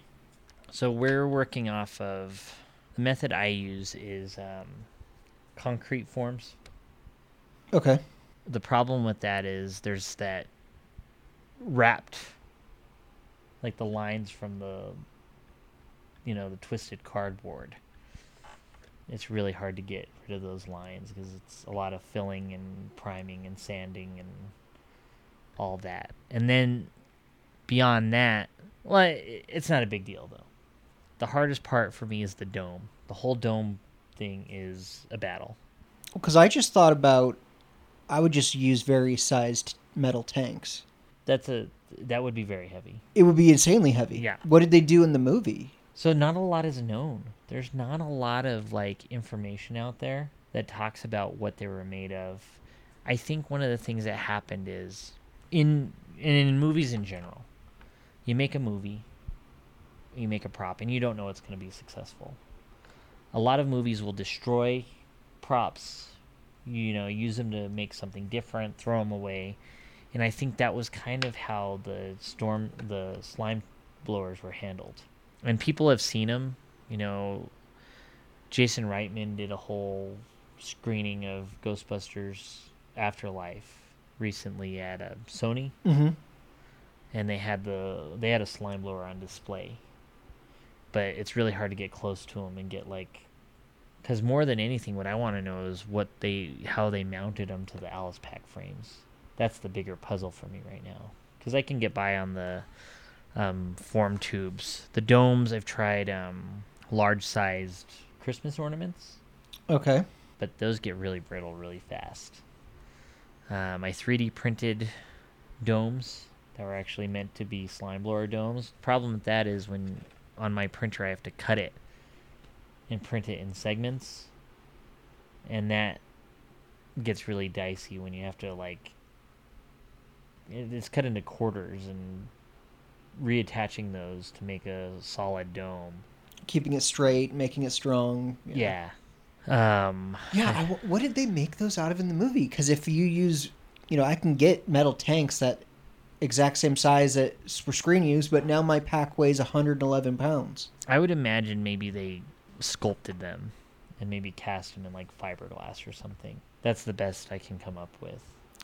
If you could, I guess it'd be the opposite of vacuum forming. If you were able to get a piece of plastic and then had some sort of a tool to inflate it and put it inside a mold. No, maybe like injection molding. That's kind of how that works, I think. Yeah, I was thinking of just making a big plastic balloon. But yeah, no, I like the slime blowers. And they had lights on them. I'd also like to find a way to make them do something. Like shoot like silly string or like soap. Soap foam would be cool. And there's a way to do it, but that's like in the if you go my route with actual metal pressure vessels, you could. Then you could have one filled with water and one filled with like dish soap, and in your gun it mixes them together and boom, it sprays foam everywhere. That would be really cool, although that adds to my weight of my already 100-pound backpack, so now it's 150 pounds. It's kind of cumbersome. Even something in the like gun portion of it. There's a lot of space you can play around in there, and it wouldn't hold a huge quantity, but it'd hold at least enough that you don't have to carry it on your back. Yeah, because the gun itself is pretty large also. Yeah. So that's just it's in progress, and I've done one. I started one, and then it fell apart, so I started making another one. But my dad was looking at the first one. He's like, that one might be salvageable. But he's making one out of foam right now. But it's just one of those, it's such a big project. It's like one that we'll walk away from for months and then go back at it and have foam no idea. Wouldn't be a bad idea, I guess. It's definitely a lot lighter than my idea. Yep. It's hard. Just the lines they have on their tank is the craziest part. Because it's hard to see if there's like a seam line and every method I've tried, there's definitely lines that show through. Is there someone who's made a really good one? I feel like I've seen one once. Well, maybe two. I knew someone in Hawaii who had one that looked pretty decent. And there's a like builders group on Facebook and things like that. But the game is always trying to find a better way to do it. Yeah, that's always the case. You get to look at what somebody else did and think, how can I do that a little bit better? Because I think it's always I did this, but it's a pain in the ass. And then it's like, how can we make it better? Yeah, I don't know. I don't know when that'll ever be done, but someday. I'll look into that. I'll pull it off. I can't afford to build a proton pack, so maybe I'll figure out how to build a slime. Is a slime blower or thrower? Blower. Blower, okay. Yeah. Because it's particle thrower. Yep. And slime blower. Okay. What is your favorite independently produced Ghostbusters project? It could be a book. It could be a YouTube video. Oh, I have a couple answers. So there's the Ghostbusters Italy. They made one, and they put it on YouTube during COVID. I don't know if it's still up or not, but that one was really well done. Ghostbusters Italy. Yeah. It's in English, I assume. It's in Italian, and I think when I read it when I watched it was subtitles, but it was really like very well done project. I'll have to check that out. My son and I watched a few of them. I thought they were good. I don't remember seeing one from Italy though. I think my favorite one, and it's not the longest, and it's not the most high tech or crazy one, but it is. I can't remember what his name is, but the movie is a kid's mom tucks him in, and you see all this Ghostbuster paraphernalia in his room, and he's like a younger kid, and he goes to sleep, and then he's woken up by his dad, and they hang around at night, and they're playing Ghostbusters together, and the dad has the nice flight suit and this whole thing, and they get to the point where they're done playing, and the kid has like a nice looking ghost trap, like movie quality one, and the dad's like, all right, buddy, it's time for me to go. You gotta, you know how to use it, right?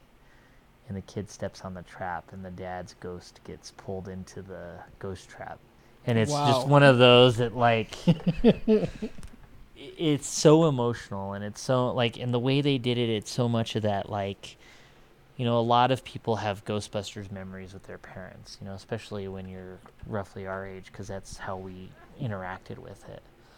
So that one, just emotionally, it's, like, amazing. There's one I watched where it was like Oscar's grown up and is part of a Ghostbusters group in California, I think. Isn't there like a sad story to the Oscars in real life? Yes, there is actually. I can't remember what the actor's name is off the top of my head. He had a very German name, if I remember correctly. But I feel terrible because I'm friends with, it's Hank, slips my mind right now, but they were twins. One of them, a few years back, so one of them had or was experiencing schizophrenia. So they were schizophrenic, and he recently, you know, like 5 years or within the past 5 years, died by suicide. So yeah, there's some tragedy there, but you know, you can, and that's to kind of segue to like a positive space from that. I'm friends with the other brother on Facebook, and I say friends in the strictly Facebook friends thing, because you can be.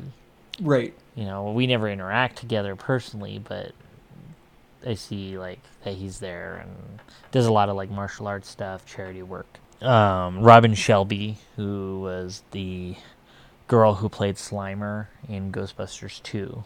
Okay. She is very active in the fan community, and she's been to Fort Collins, and anytime she goes to a con, she works with the Ghostbusters groups and stuff like that, and like we'll go to dinner with them and stuff like that. So I hear she's delightful. I never got to meet her personally, but you know, the Fort Collins people have and said she's great. Mark Brian Wilson, who sculpted Slimer and played him in the first movie, he's another one you can be friends with on Facebook, and he actually he'll wish people happy birthday. He wished me happy birthday. That's pretty cool. One year, and it's just a cool thing. And he's not well known, but if you know who he is, it's really cool, and he's really awesome. And I've heard others you know, the lady who is one of the students doing the psychic with the cards in the first movie. I heard she's great. I've heard William Atherton, who played Walter Peck, is actually really friendly and really kind to Ghostbusters fans. Ernie Hudson, it sounds like he's great. So it sounds like there's a lot of people that you can actually just talk to that were involved in the movies. I had some friends of mine during COVID. They pulled together and did one of those cameo things with Ray Parker Jr. Oh yeah. And it was great, and there's a funny story to it, though, because, you know, when they delivered me this message from Ray Parker Jr., they were like, by the way, we wanted to do something really nice for you, but it went kind of bad, and we're really sorry. And I'm like, I had no idea. So they sent me the video, and the video is Ray Parker Jr. He's like, hey, you know, this is from your friends. This message is for Shay. So he read Chess as Shay, and would refer to me as Shay multiple times through his little message. And he actually he sang the Ghostbusters theme. And instead of who you gonna call, Ghostbusters said, who you gonna call? Shay. It was the most,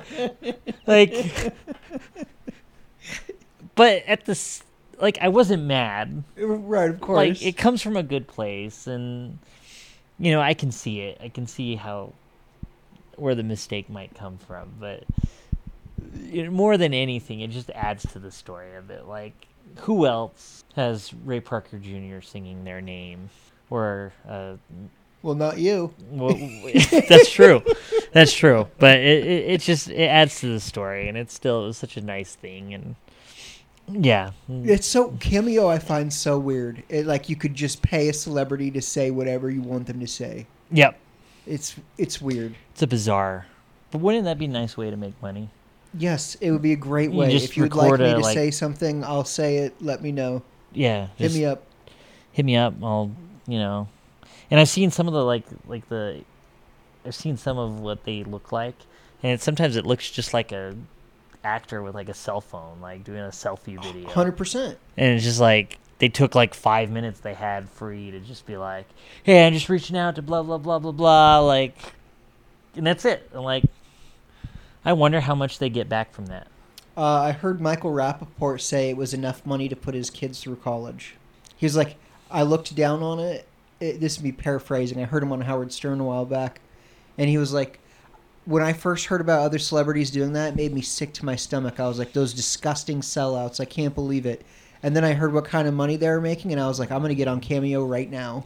Yeah, like, because, you know, you hear about, like, you know, you can see, like, the earnings from, like, Spotify or something, or streaming services, and how much musicians will make when a song is played on that. I want to know, like, because you can get... There's like a spectrum of Cameo. Like some of them are pretty cheap depending on the level of stardom that the person has, but some of them can be kind of like pricey, like $300 or. I remember somebody told me like Brett Favre was on there, and it's $500 to get a cameo from Brett Favre, and I just thought, okay, that guy has a lot of money. Why does he need to be doing this? But I guess even if you have that much cash. The idea that, hey, I'll give you $500 if you spend 2 minutes at your leisure recording a message. So that's my question: is how much does the actual celebrity get? Because I know Cameo gets the $500, and I imagine they pay. Oh, I bet Cameo probably takes less than 10%. So that's a good gig for if I were a celebrity, I'd stop. If I was like a musician, I'd stop recording songs and just do cameos. Because for the amount of time they put into like recording and like editing and making an album, it almost sounds like that time could make a lot more money on Cameo. I'd talk to everybody. Yeah, I guess once you're famous enough to a point, you could just give up on everything and do cameos. Yeah, someday I'm working to get there. I've had a lot of people come up to me lately, and you know, the best part is when they'll know me as like they won't know who I am, but they'll know my car. My car is famous. Yeah, you're the Ghostbuster. And there's a guy, like there's this myth of the Ghostbuster guy in Greeley. And there have been multiple occasions where I've talked about the Ghostbuster guy with someone, and they were completely oblivious of the fact that I was the one who drove the car. And there's just something awesome about that. And gosh, I'm thinking right now, like I'm going to get a flight suit right away and start my proton pack build. Do it, man.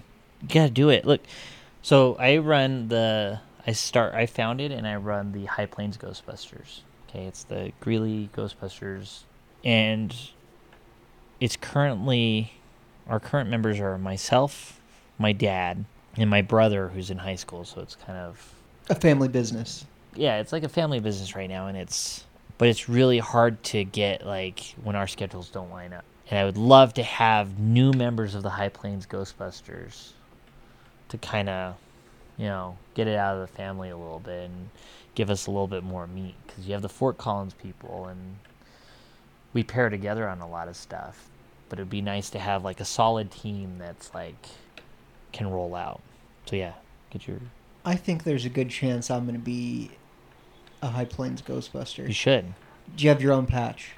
I struggle with that. So, first of all, it's really expensive to make patches. Yes. Patches are like those things that, like, they seem cheap on the outside, but you also always have to buy them in bulk, and it gets to, like, $500 really fast. Because it's really hard to just find someone who'll make one patch or make patches as you need them. Or you could get 50 for $500, or you could get one for $500. Yeah. It's weird. I have a logo. I'd like it to be a patch, but I will never put it on my uniform. I sort of agree with that. I've seen people rock their organization's patch, which is usually a version of the No Ghost logo or some play on it. But I think I would go for the original. That's how I feel. My dad and I have actually talked about. We've toyed with the idea of an armband, like on the other sleeve, that we could put like our patch, or if we're doing like a Colorado Eagles game, we could do like something that incorporates the Colorado Eagles, or something like that. So we're not taking away from the original logo and can still put ours. But I don't know, it's low level priority for me. But I'll put our logo on like business cards and maybe a T-shirt if I ever make T-shirts. If somebody wants to join the High Plains Ghostbusters, where do they find it? I mean, wherever I am, wherever the car is, really. You don't have do you have a Facebook page for it? Yeah, I have a Facebook. Okay. High Plains Ghostbusters on Facebook, Instagram. I have a Wix site set up for it that I never look at because that's a whole other level, and it's easier just to post pictures on Instagram and they'll automatically travel over to Facebook. Are there rivalries between ghostbusting groups? I hope not. I mean, it's like anything you do. Like, I think of them as like coworkers, and sometimes you'll butt heads with them or question what they're doing, and other times it's like, it's awesome that they're there. I don't have any rivalries towards Ghostbusters groups. I've seen some. There's some like nasty blood out there. I couldn't give you exact specifics, but I know I've seen one where like, don't go to this guy because he's a pedophile and blah, blah, blah, blah, blah. It always goes to that. And in Colorado even, there's been like, these people want to do this and we don't agree. And I try to avoid the drama. Like, my whole goal is to put on a Ghostbuster suit and go to an event. And it's fun to dress up. It's fun to see people excited. And that's, I don't need to make money off of it. I don't need to like feel like, I know what I did. I know that I did all that to my car, and that's fun. Like, that's what it should be. And I think if people are getting to a point where they're getting bent out of shape about something, it's not fun anymore. Is there anyone really trying to make money off this? It's not their intellectual property. I imagine. I don't know. It's weird. All right, Chess. Well, I'm going to let you get going because you got other stuff to do. I got to set up this room really quick. But, if anyone wants to find you, is there somewhere they can go? High Plains Ghostbusters on Facebook? Yeah, look up the High Plains Ghostbusters on Facebook. Instagram, it's the same thing. Just follow us. And if you're in the northern Colorado area, look out for my car. All right, and we'll do this again when I can show off my own proton pack build. Yeah, we'll talk about it. Cool. All right, thanks, Chess. I appreciate it. All right, thanks, man. High Plains Ghostbusters. Check it out on Facebook and on Instagram. You can see how legit this guy really is. He's a real-life Ghostbuster and all-around cool dude. Thank you to Chess Bond for keeping the city safe from any free-floating, full-torso, vaporous apparitions. Thank you to Russell Colbert, a.k.a. the Egon Spangler of our operation. I'm Darren Schaefer, and thank you for listening to the Book of Darren.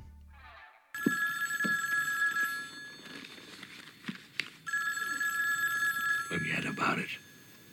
This book is not for you.